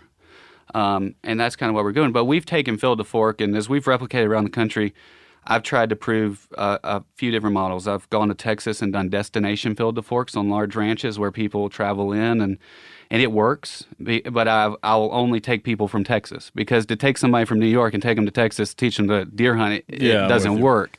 But we're going to host a Field to Fork for Traeger employees this year. Last year, I hosted a Field to Fork for 24 employees of Ruger and 6 Hour, American firearm manufacturers. And that was because an engineer, a young lady, when we held our first Field to Fork and posted about it on Facebook, reached out. Her name was Emily Monroe. And I clicked on her Facebook profile, and she was an engineer at Ruger. Seriously, she was a MIT small bore national champion. She didn't get a scholarship to MIT. I've misquoted that many a times, but she was, competition small bore rifle shooting, and always wanted to learn how to hunt. That is how bad we've done as an industry and as a group. We're not even recruiting our own. We've hosted Field to Forks for Cutie May employees, where I just host it for my 20 office employees who want to learn to hunt. But yeah, we had to cap it at 24 in American firearm manufacturers who wanted to learn how to hunt. It's just, dude, that's fascinating. We're doing a terrible job, and I think a lot of hunters have kind of been isolationists. If it's a terrible job, it's just a job that's never really been needed to be done. When you look in the grand scheme of things, 25 years ago, most people hunted. That's just what you did, especially in the Northeast, right? Everybody was a hunter. I won't say everybody, but very relative. It was still like 10% or less, right? Yeah, but it felt like that's just what you did. Where I grew up, when you were 12 years old, you got a deer license and you went hunting. This is how it was. But now, again, in the grand scheme of things, 25 years isn't that long of a time. It's a different game out there, So it's not that we've done a bad job. We just didn't recognize that the job needed done, I think. Yeah. And now it's very apparent that we're trying to play catch up, I think, to almost a certain extent. Yeah, 4.5% of the American population hunts. We have to understand that becoming a vast minority of the population is going to have negative consequences. And I don't know how many of the percentage of the American population we could actually support as hunters, but we need to do what we can to try to increase hunting participation. All right, man. Yanni, that was your question. Thank you. Good job. Got any more? We got to wrap it up. Yeah, we got to wrap it up. I think everybody's teeth are floating at this point. You mean people, that's like a euphemism. Yeah. For their bladder's full. People got to pee. Their back teeth are floating. I don't get. Not all their teeth, just the back teeth. I think I've always heard teeth afloat. Is there any humongous things that are major misses that we missed? Not little trifling things, but real. You're like, damn it. Damn it. Well, I got a major thing. Really? A major thing? Yeah, I'm holding Mark accountable for mentoring a new hunter this year. You are? He asked me to, and he's also going to be a part of our Field to Fork program, but I think he's going to mentor another hunter outside of that. Yep. Yeah, and really, I mean, that's what we want to try to get every hunter to do. Yeah, so we have Get an a accountability partner? staff challenge amongst QDMA field staff members to hunt mentor a new hunter every year. We've been doing it for 2 or 3 years now. Yeah. Dude, me and Yanni crank them out like Henry Ford, man. You guys are should good. We took challenge two everybody. people. We took 2 people hunting this spring. Oh, yeah. And weirdly, one of them, this is kind of weird. One of them has property. So now I'm like, maybe we go hunt your place. She's like, that's great. Now, everybody thinks that like this new That's hunter hilarious, is man. like totally outside the fold, but we're meeting these people that own 50 acres, and we'll go walk it and show them where to hang deer stands. It's not just this total outlier. that's good. So. Good. Any other humongous misses? All right, guys. People find you. Imagine if you type into your computer QDMA. Yeah. You'll find us. Don't type in QDM. They'll probably find you anyway. They might. Right. They might. All right. I encourage people to go have a look. And if you gripe about QDMA, I'd be curious to have you go look and be like, okay, what exactly don't you agree with? Like, what exactly is the problem? People will write in and tell us. But I'd be interested, like, when you actually look at what the organization says and does, where's show me the part you don't like. Yeah, that's the big misconception that's been out there for years. It's not that. Other people doing certain things get the QDMA label applied to them, and it's misappropriated, and then people think, oh, that's what QDMA is, and it's not really. Like you said, when you actually go and see what these 3 folks here and their organization really are speaking about doing in the field, what they have on their website, those missions, it's hard to argue with that. Yeah, and I think an important note from our CEO down, Kip, Matt, Hank, myself, honestly, we're just passionate deer hunters. I mean, we work in the industry, yes, but we all got there because we were deer hunters first. And so it's not like there's any hidden agendas or we're trying to do this, we're trying to do that. Our CEO hunts 100 days a year probably. He's a deer hunter, man. He ain't PETA. He's not PETA, that's for sure. Kip's our head wildlife biologist Mac works for. He is a passionate deer hunter. It's just all there is to it. We're just hunters. Yep. All right, guys. Thanks for coming down, man. We appreciate it.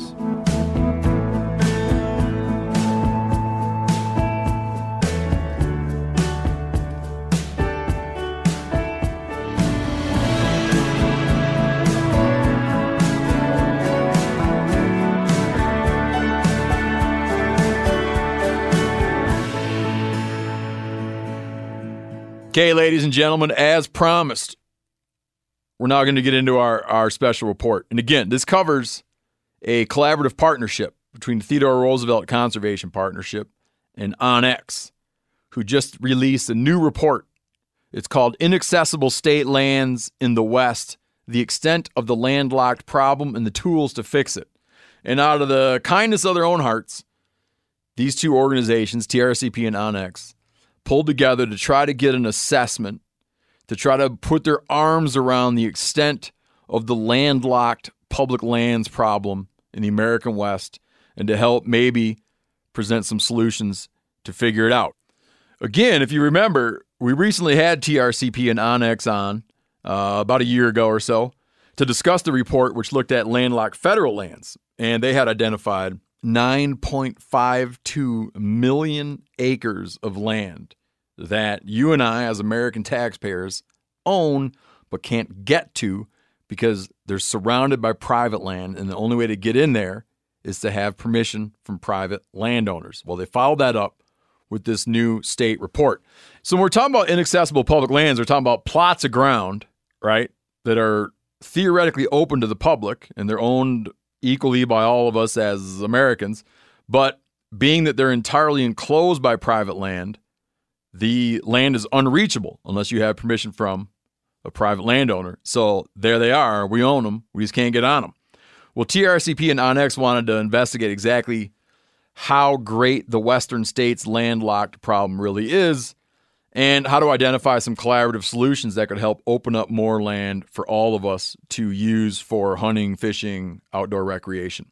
In discussing this, we're joined by Joel Webster, Director of Western Lands at TRCP. Randa Williams, TRCP's Western Communications and Engagement Manager.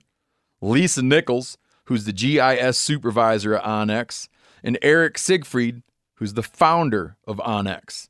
Now, before we get into the main thing, I had sort of given a little homework to Joel Webster, where I had a question that's related to land access but not related to the report, and I wanted to include it in here because I thought it was interesting, is it had come up a lot recently in talking to friends of mine. Like, let's say you're sitting there looking at a piece of private or public land on a map, and there's no way to get to it, but an interstate cuts through it. And we were talking about this, like whether or not you can pull over on a limited access highway. So say like I-90, I-15, whatever. Pull over on a limited access highway and jump out of your car and go access some little chunk of public land that you've identified on Onyx. It's funny because I was talking to Joel about this, and then a couple of days later, I had a buddy of mine visit from out of town. He went out antelope hunting and texted me a waypoint and asked, "Can I legally get into this?" Because he was curious, can I pull over on the side of a interstate and head off to hunt?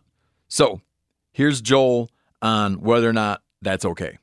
Do you know how there's like certain things, like if you're like law-abiding hunter, angler, like there's certain things that you do thinking they're perfectly legal, and then you realize later that, well, actually maybe that isn't allowed? For sure. And then the opposite as well. And then you like to change your behavior, and it kind of ruins it for you after that because you thought, you were perfectly fine. And this is one of those issues for me. And so I did a little digging into this. I didn't look at a lot of states. So this is how I understand. So in Wyoming, their state law, this is state law stuff. Okay. Their state law specifically prohibits. Well, let me ask, why is it not? Oh, because there's no federal oversight of the highway system. Like there's no federal enforcement on a highway system, right? State police. Like the generally, FBI don't pull you over for speeding on an interstate. Not usually, no. Yeah, it's the state and local. Depends on what you did. Yeah, that is true. So the state of Wyoming, their state laws specifically prohibit stopping along a controlled access highway. If you look at Montana, there's actually no laws saying you can't stop. So actually stopping there is perfectly legal as I read it. What's illegal is it says you cannot go outside of the lines. Got you. And that you must enter and exit the interstate at designated spots. And so when you see somebody in front of you... And they're not talking about hunting, they're just talking about whatever. Just whatever. And so, when you're driving along the road and you accidentally sort of swerve over and hit the rumble strip, like you are breaking the law the same way somebody is when they pull over and park to go hunting, as I read the law. Yeah. You can get special permits for on and off, like you've got to get permission to do that. But here's the thing is, if you look at the Montana Access Guide, you look at the Montana Fish, Wildlife, and Parks regulations, it says nothing about this. There's nowhere stated anywhere that I can find. Because it would be redundant because it's already covered in just the general highway law. No, you've got to go in and read statute to find it. And it took me 40 minutes to find it. And from what I understand, I think it's a traffic law, first off, not a game violation. Mm-hmm. And so it's like getting a speeding ticket versus being a poacher, right? But as I understand it, it's not really all that, unless there's actual sort of no parking signs along the interstate, it's really not advertised anywhere that you can't do this. And so I've always assumed that it's legal because people do it all the time, and I've never heard of anybody getting caught. And in fact, I actually know of a block management area where a portion of it, the only way I know how to get to it is by parking along the interstate in Montana. So, which is kind of bizarre now that I know this, but that's my understanding of controlled access highways. And I would assume that there are some requirements placed upon the state in order to get federal money that they have to, have these types of rules, but they're different for each state. Okay, now we're going to move on to the Onyx TRC report and ask the question, why was it important to investigate the issue of landlocked state lands in the first place? Here's Eric. Our whole team's passionate about helping people get outside, so it's just like in our DNA. So we look at these landlocked lands and we want to at least make the public aware of what's out there, and we do see them as opportunities to help the public get outdoors more. So that's really in our DNA, and that's why we're interested. Okay, from here I think it's important to move on to the next thing. Let's get clear on what is meant by landlocked land. Like, what does that look like? What does that mean? How does someone go and determine that, yes, in fact, a piece of public land is inaccessible or, as we keep saying, landlocked. Here's Lisa explaining that and also talking a little bit about how Onyx obtained and analyzed the necessary data. So there's a lot of different ways to define landlocked, but what we went with for this report was public land that cannot be accessed from a public road or cannot be accessed from an adjoining piece of public land. Meaning, even if you are willing to walk in. Yep. Yeah. You can walk forever. So if there's a 10,000 acre parcel and there's one road that cuts through just a little corner of it, we consider that entire 10,000 acre parcel as being accessible, even if you have to cross topography and rivers. This was just talking about legal access as opposed to logistical.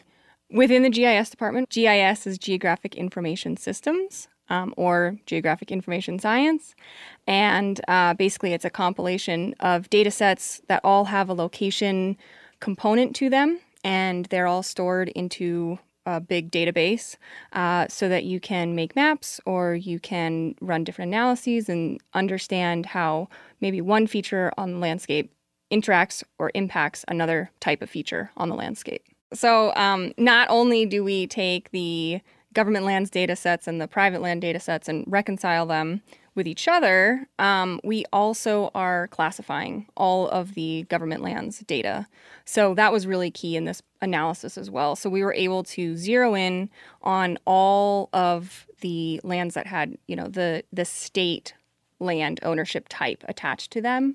And then basically we were able to compare those against our extensive road database and figure out which parcels of state land did not have road access. Yeah. And each parcel that did not have road access got flagged in a big database, and then we basically ran through and calculated all those acreages together to get the numbers. The big challenge here is that there is no public versus private road data set available in the United States, and so we did have to kind of come up with our own definition of what a public road is based upon the data that is available. So we said anything at the county level or higher, plus certain classifications of Forest Service roads and certain classifications of BLM roads.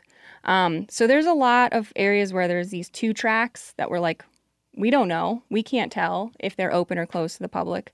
And so after we went through and had results from the federal analysis last year, some folks with TRCP actually went out to some areas where we're like, we don't know, like we can't really tell in these specific places. Like there's two tracks going out to these large areas, but we can't tell if there's a way to get to them. And I would say, what was it, in like 80 or 90% of those are the largest ones. So those are like edge cases. Yeah. I was going to say, we were going out to some of the bigger parcels and even flying around on like Google Earth. If you go to Street View, you can sort of look at what the road looks like and see if there's a private road sign. Mm-hmm.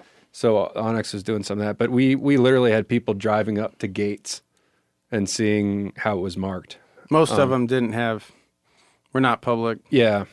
And we also worked with the BLM and Forest Service at the lands and realty level, where they actually looked up the records for us. Or to find pieces that were gated and shouldn't have been, perhaps. No, looking up just to see if there were recorded easements across private land. Because that's one of the funny things is driving around, especially in the eastern half of this state and other areas in the west too, is like where you'll have public roads, but ranches will kind of grow up around them, so that when you start feeling like there's no way I can be on this road. Yeah.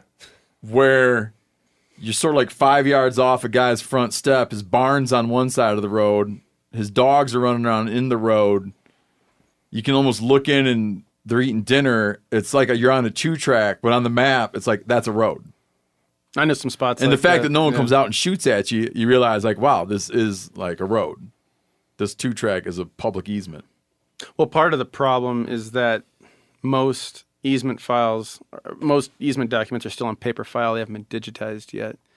So that's actually something that we're working on, is to try and get the federal agencies the resources they need to turn recorded easements that are still in file cabinets at local ranger districts actually into a computer system. And so you can just click on them and it says this is a public road or it's not.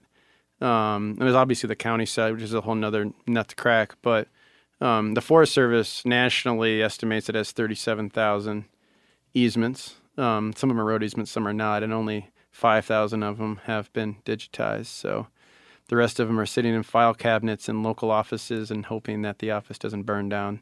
Yeah. Which would be terrible if something like that to occur. But that's a real challenge with this type of work. And so we've had to do a lot of the work ourselves by actually trying to run down whether or not some of these places are open or closed. And again, here's Eric.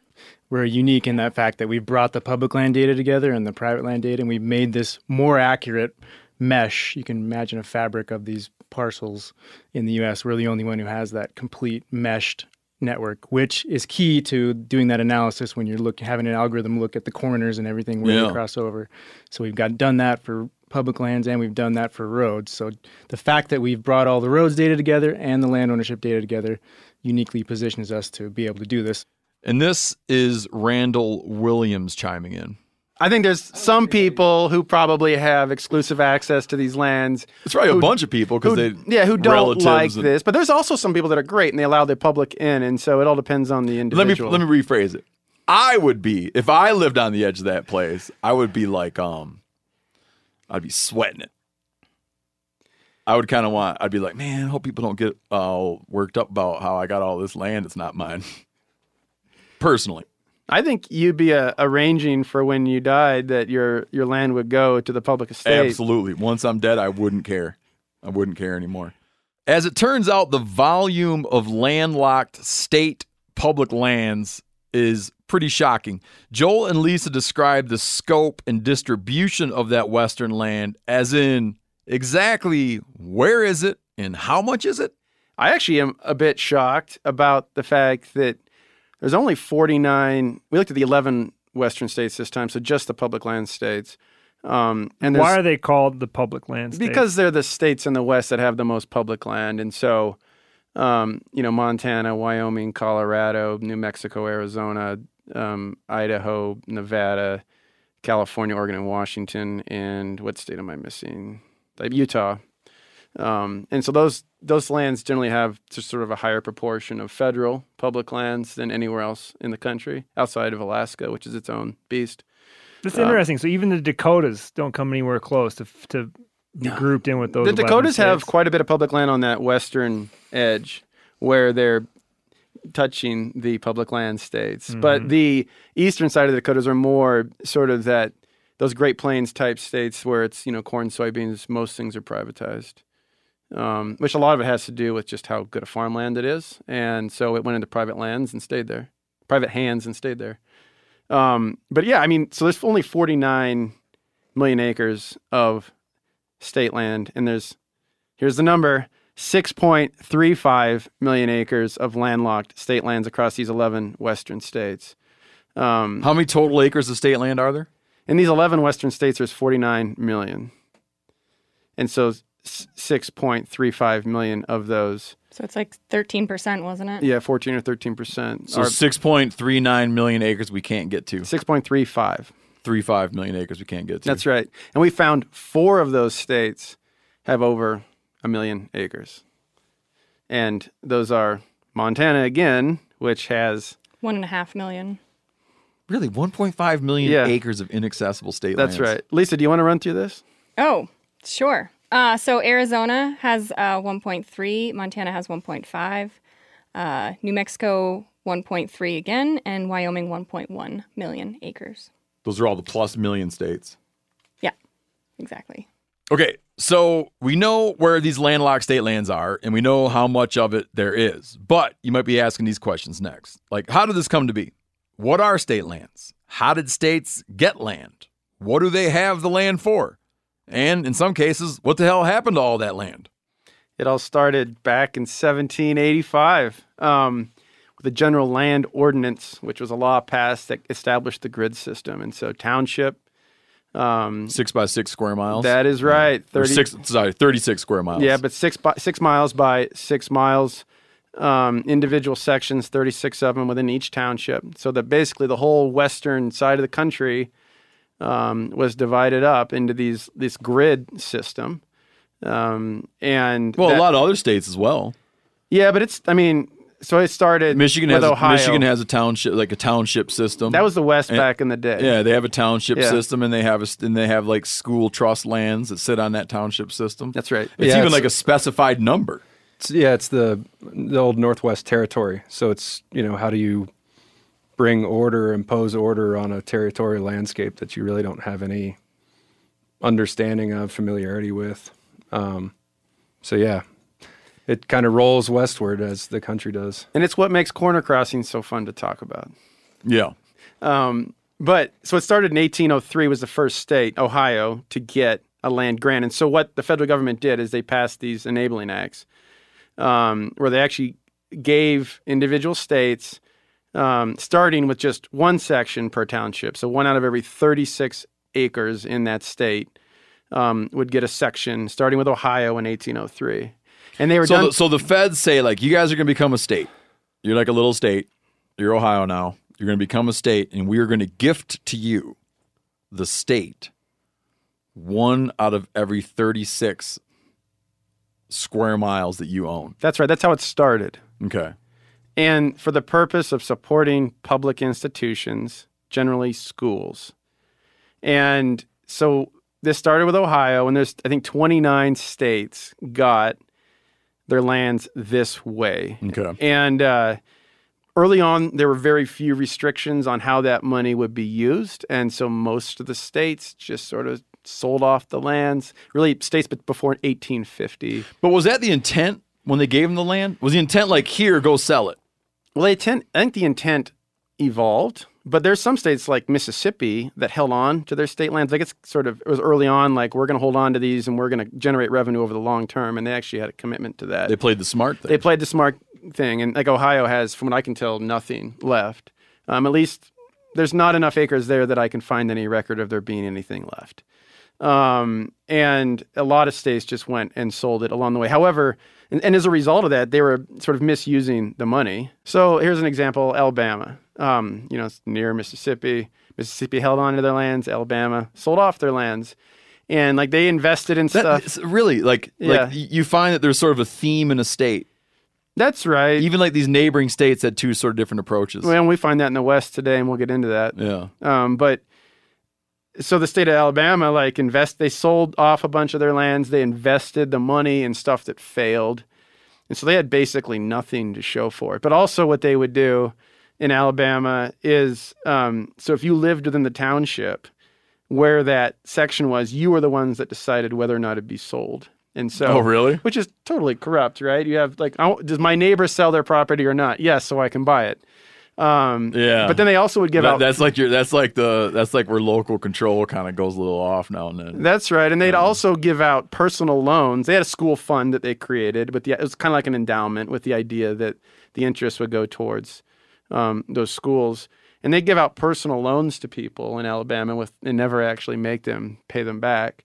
And then they also did like 99-year leases. And so if you had a grazing lease or whatever, you could do it for 99 years. And probably, I don't know if the terms were fixed, but I wouldn't be surprised if they were. And so like in the 1840s, they were making 99-year leases that didn't expire until the 1940s, which is a long time, right? And so that's sort of an example of how states sort of got rid of their lands. And then in the West, so where this report is, the 11 Western states, California is the first Western state to become a state, and they actually got Section 16 again.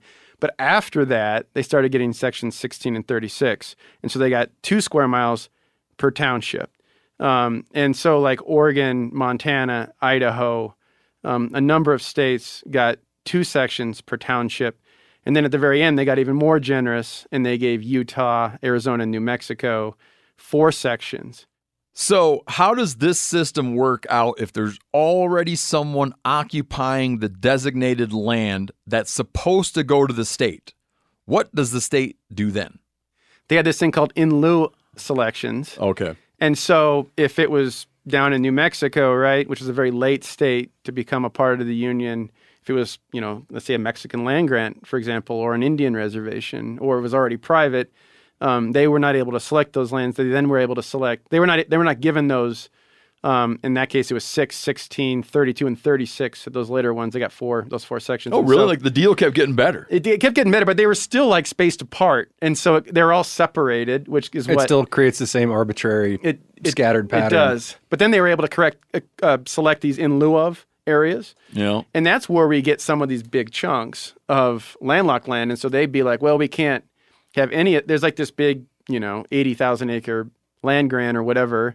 We can't have any of those lands inside of there. And so they go select some really big areas somewhere else. And then they might be like, I'm going to take all 4 of my sections, my square miles. I want them all together. That's right. So I got a sweet little chunk of ground. Or 30 sections together or whatever. And so you get some significant holdings, maybe not. And so that's kind of how that worked, which has left this legacy of all these isolated parcels. And then states took to either hung on to them or sold them off. That's right.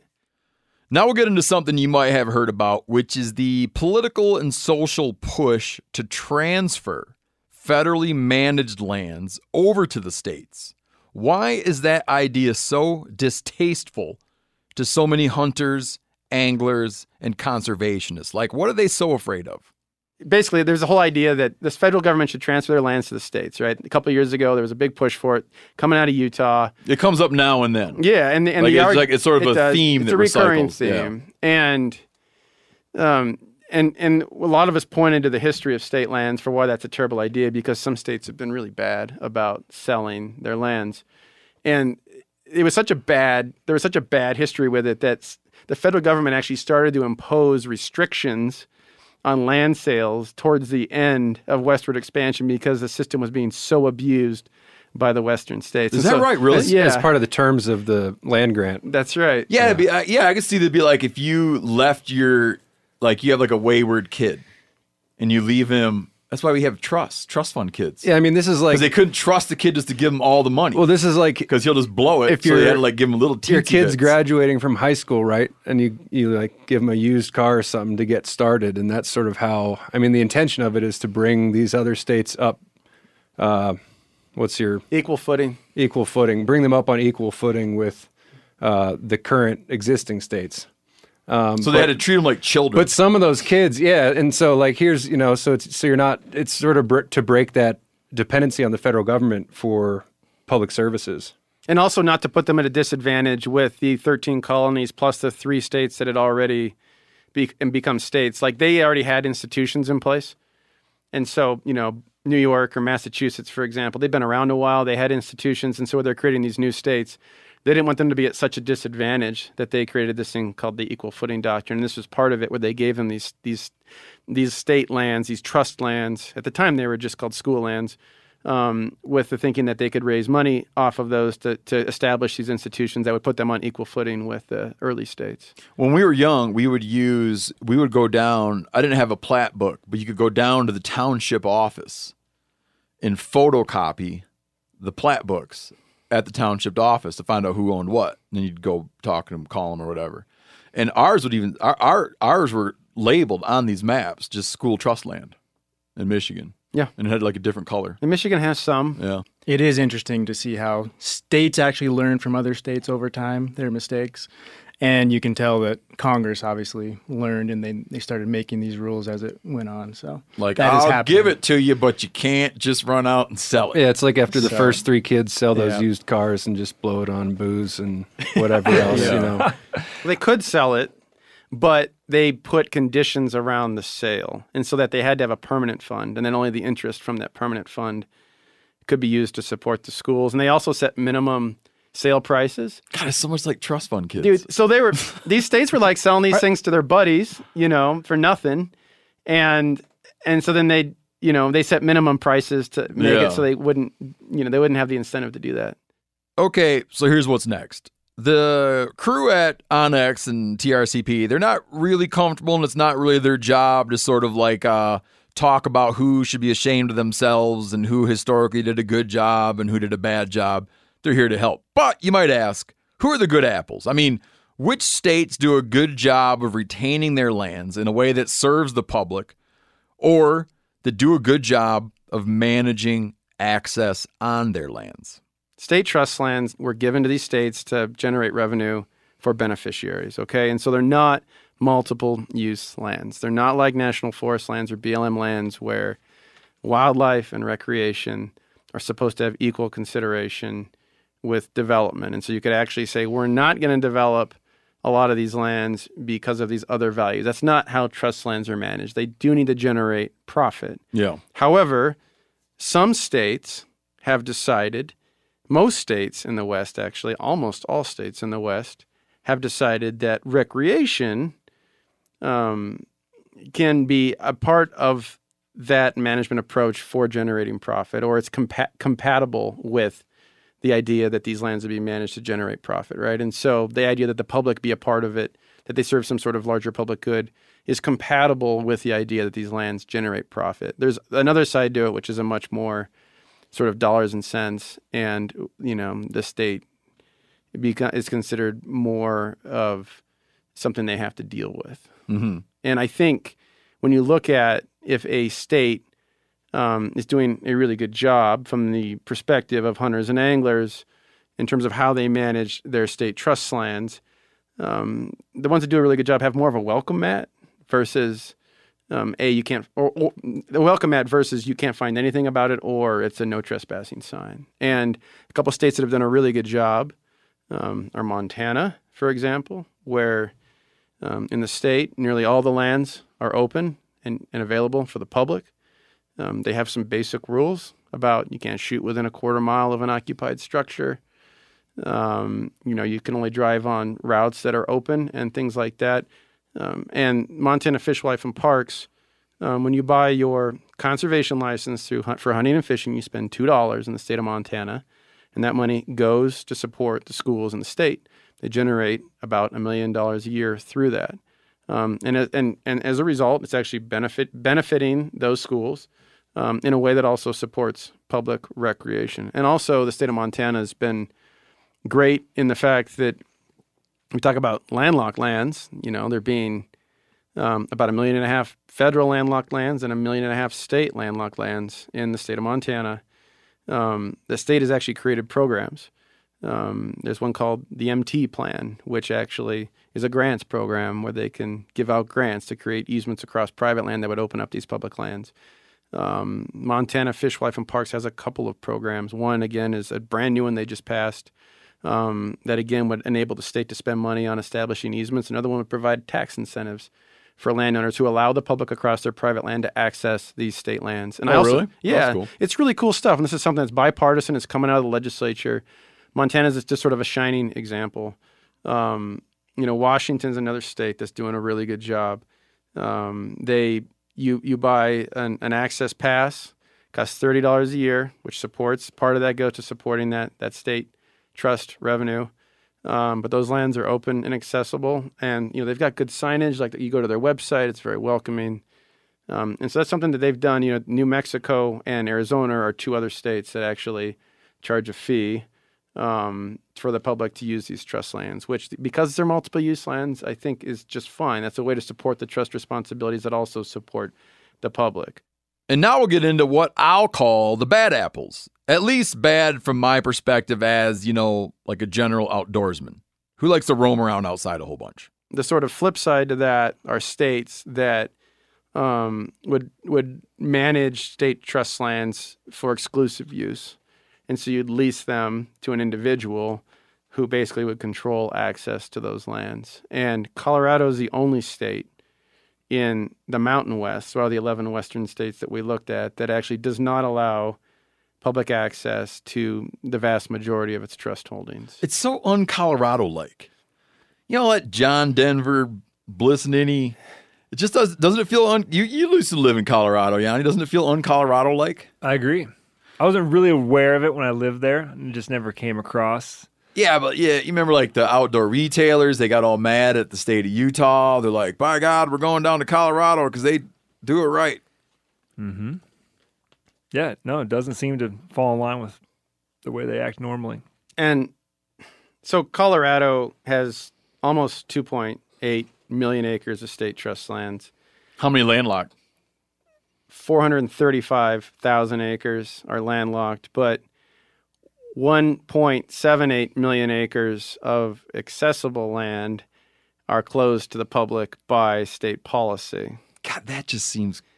And also, if you think... I said you're doing a great job of laying out how it came to be. And you pointed out the intent was not that people could go run around messing around. I understand it.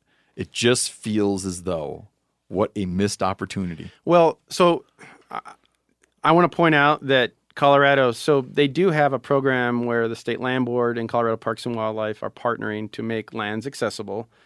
And up until this hunting season, there were... they have a hunter program, like a sportsman's program. Plus, there's some lands that they lease for state parks and wildlife management areas that are open to the public. It's about 558,000 acres total there. And this year, they're actually going to open up another 100,000 acres through that program. Okay. With the intent that they open up another 400,000 acres in the next 2 years, which would bring the state total to right around 1 million acres of land accessible to sportsmen. And so I think that, they deserve a pat on the back for that. You take a step back and you compare them to all the other states in the West, they're still the only state that will have less than half of their lands accessible to the public. And one of the things, too... Even if it's sitting there not actively being used. Yeah, if even it doesn't have a lease on it for recreation, you can't use it unless it's a lease to CPW, Colorado Parks and Wildlife. In that state, real quick. Yeah.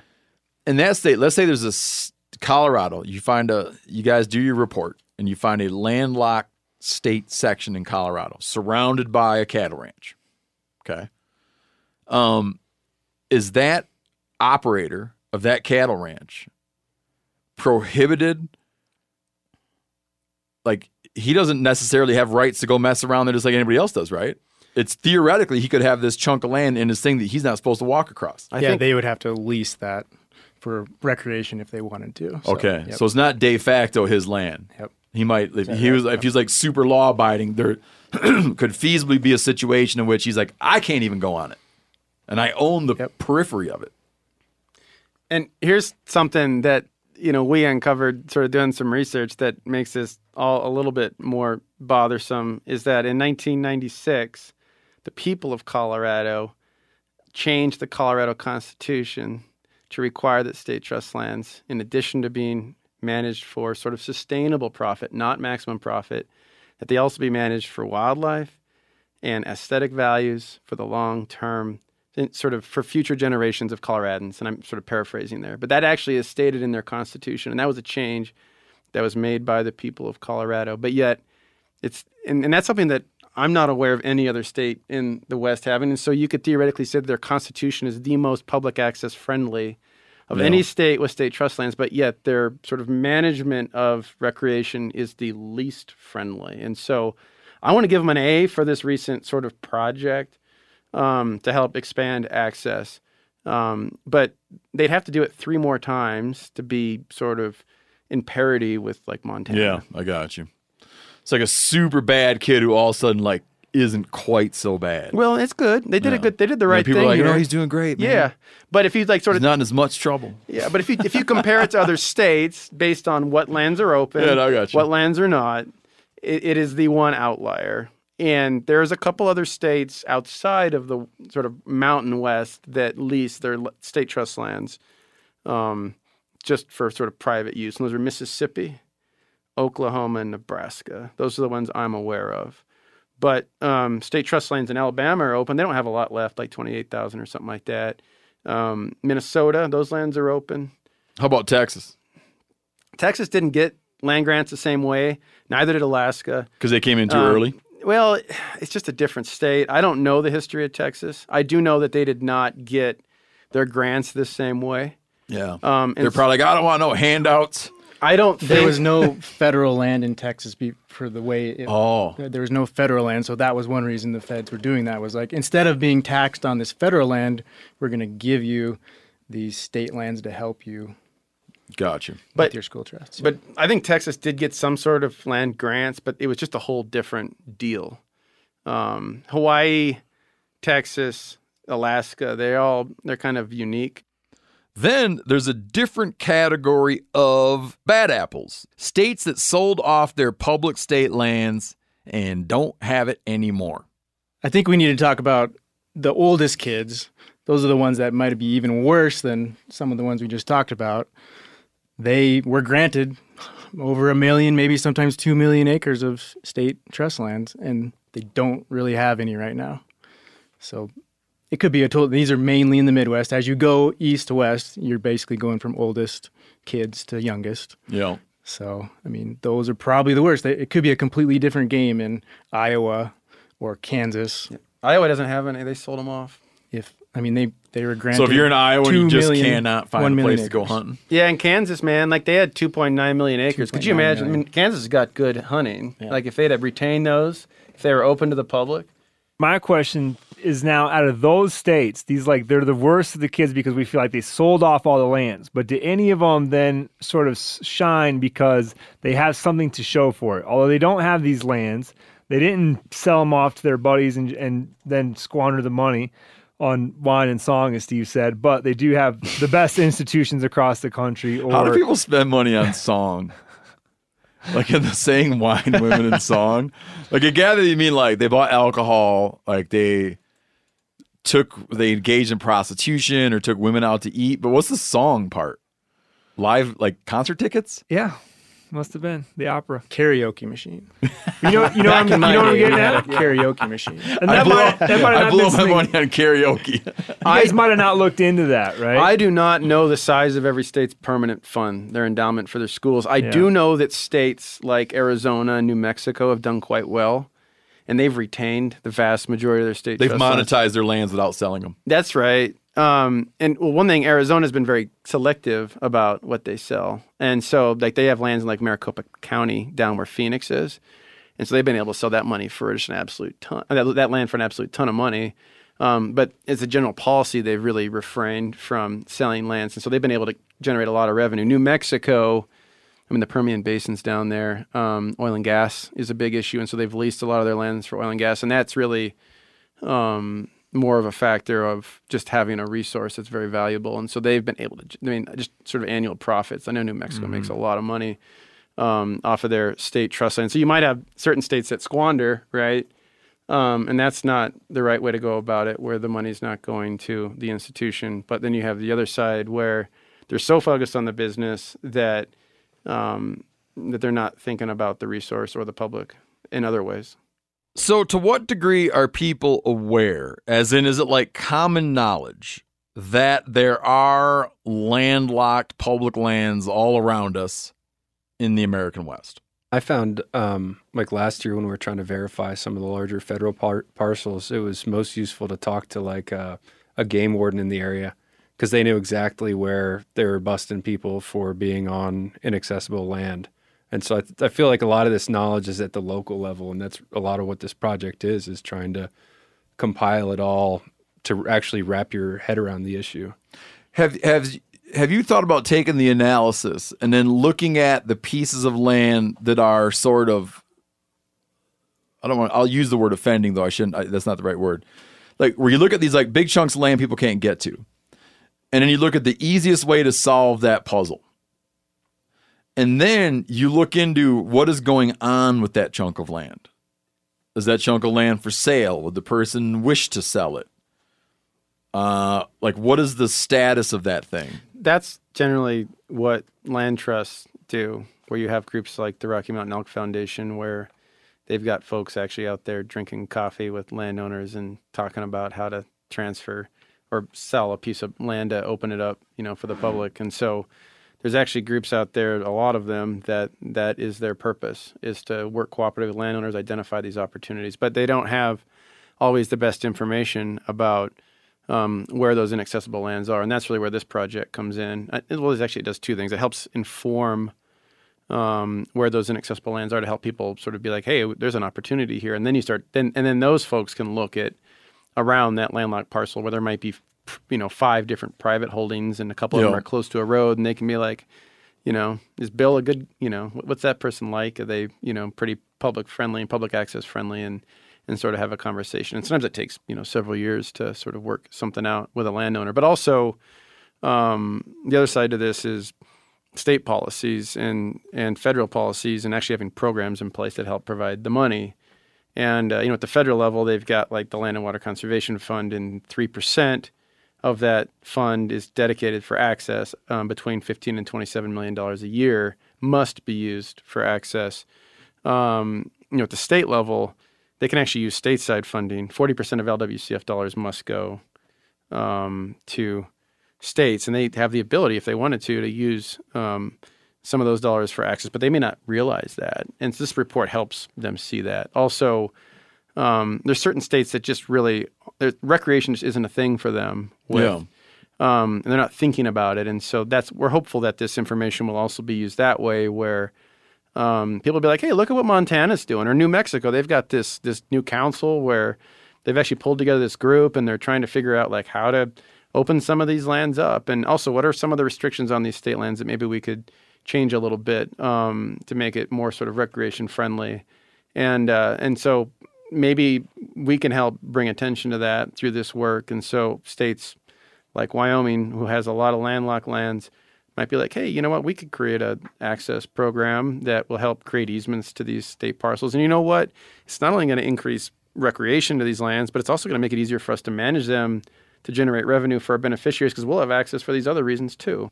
So now that the report is out, what's next? We're going to be looking at nationwide. We'd love to, like I said, our main goal would be to get to this landlocked data set that's nationwide. Keep working with local land trust, BLM, everybody to make sure we have a solid data set that has all those easements in there, and we know for sure, yes, this one's accessible, this one isn't. So we'd love to get to that point. Because there are some real contested easements out there. Those are prescriptive easements, Steve, which are different than recorded easements. So, got you. And that's a state law issue, but if they're and so it's different from state. But you think of like the Crazy Mountains. For example. You just hear various ones like. I've heard of some down in Colorado too, like contested easements. So if there's contested road, I shouldn't say easements. Contested access points, roads and things. That's right. Things that were historically regarded as a county road, but someone wants to argue that they're not, in fact, a county road. That's right. But with easements, if it's written in paper that there's an easement there, it's not contested. But there's some places, just because of continuous use, that you can get a prescriptive easement by going in front of a judge. It's a very contentious way to go about it, and doesn't make a lot of friends. But there are places where that's happening, and that's why we want to get in front of that and try and get cooperative work done that brings landowners and hunters and anglers and other folks together to actually open lands up in a way that works for everybody, and that's the preferred way to go about this. Okay, guys, you heard all that. If you care about getting state public lands that we all own opened up for us, there is definitely something we as American citizens can do. Right now, you can go send a message to your lawmakers.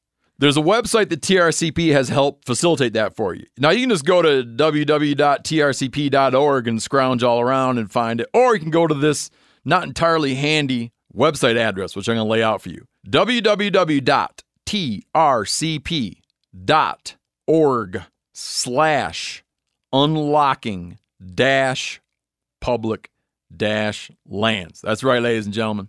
trcp.org/unlocking, and you do a little dash mark, public, another little dash mark, lands. It's a hell of a website.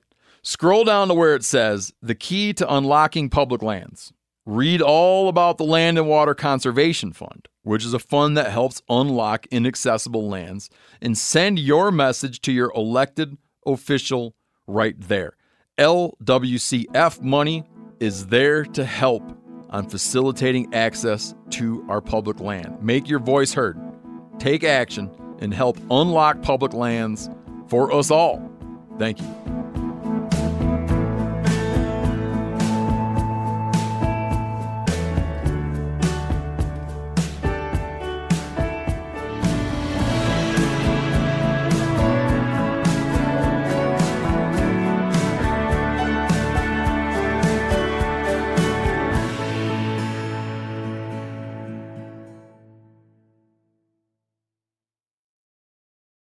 This show is sponsored in part by BetterHelp. It is a simple truth. No matter who you are, mental health challenges can affect you, and how you manage them can make all the difference. That's why everyone should should have access to mental health support that they need, and that meets them where they are and helps them get through challenges. BetterHelp provides online therapy on your schedule. It's flexible, it's simple to use. You can connect with a licensed therapist selected just for you. Learn more at betterhelp.com. That's betterhelp.com. I'm sure a lot of you guys remember the old ceremonial hunting tradition of eating the heart out of the first animal you kill. Meat from those organs are among the most nutrient-rich foods on the planet.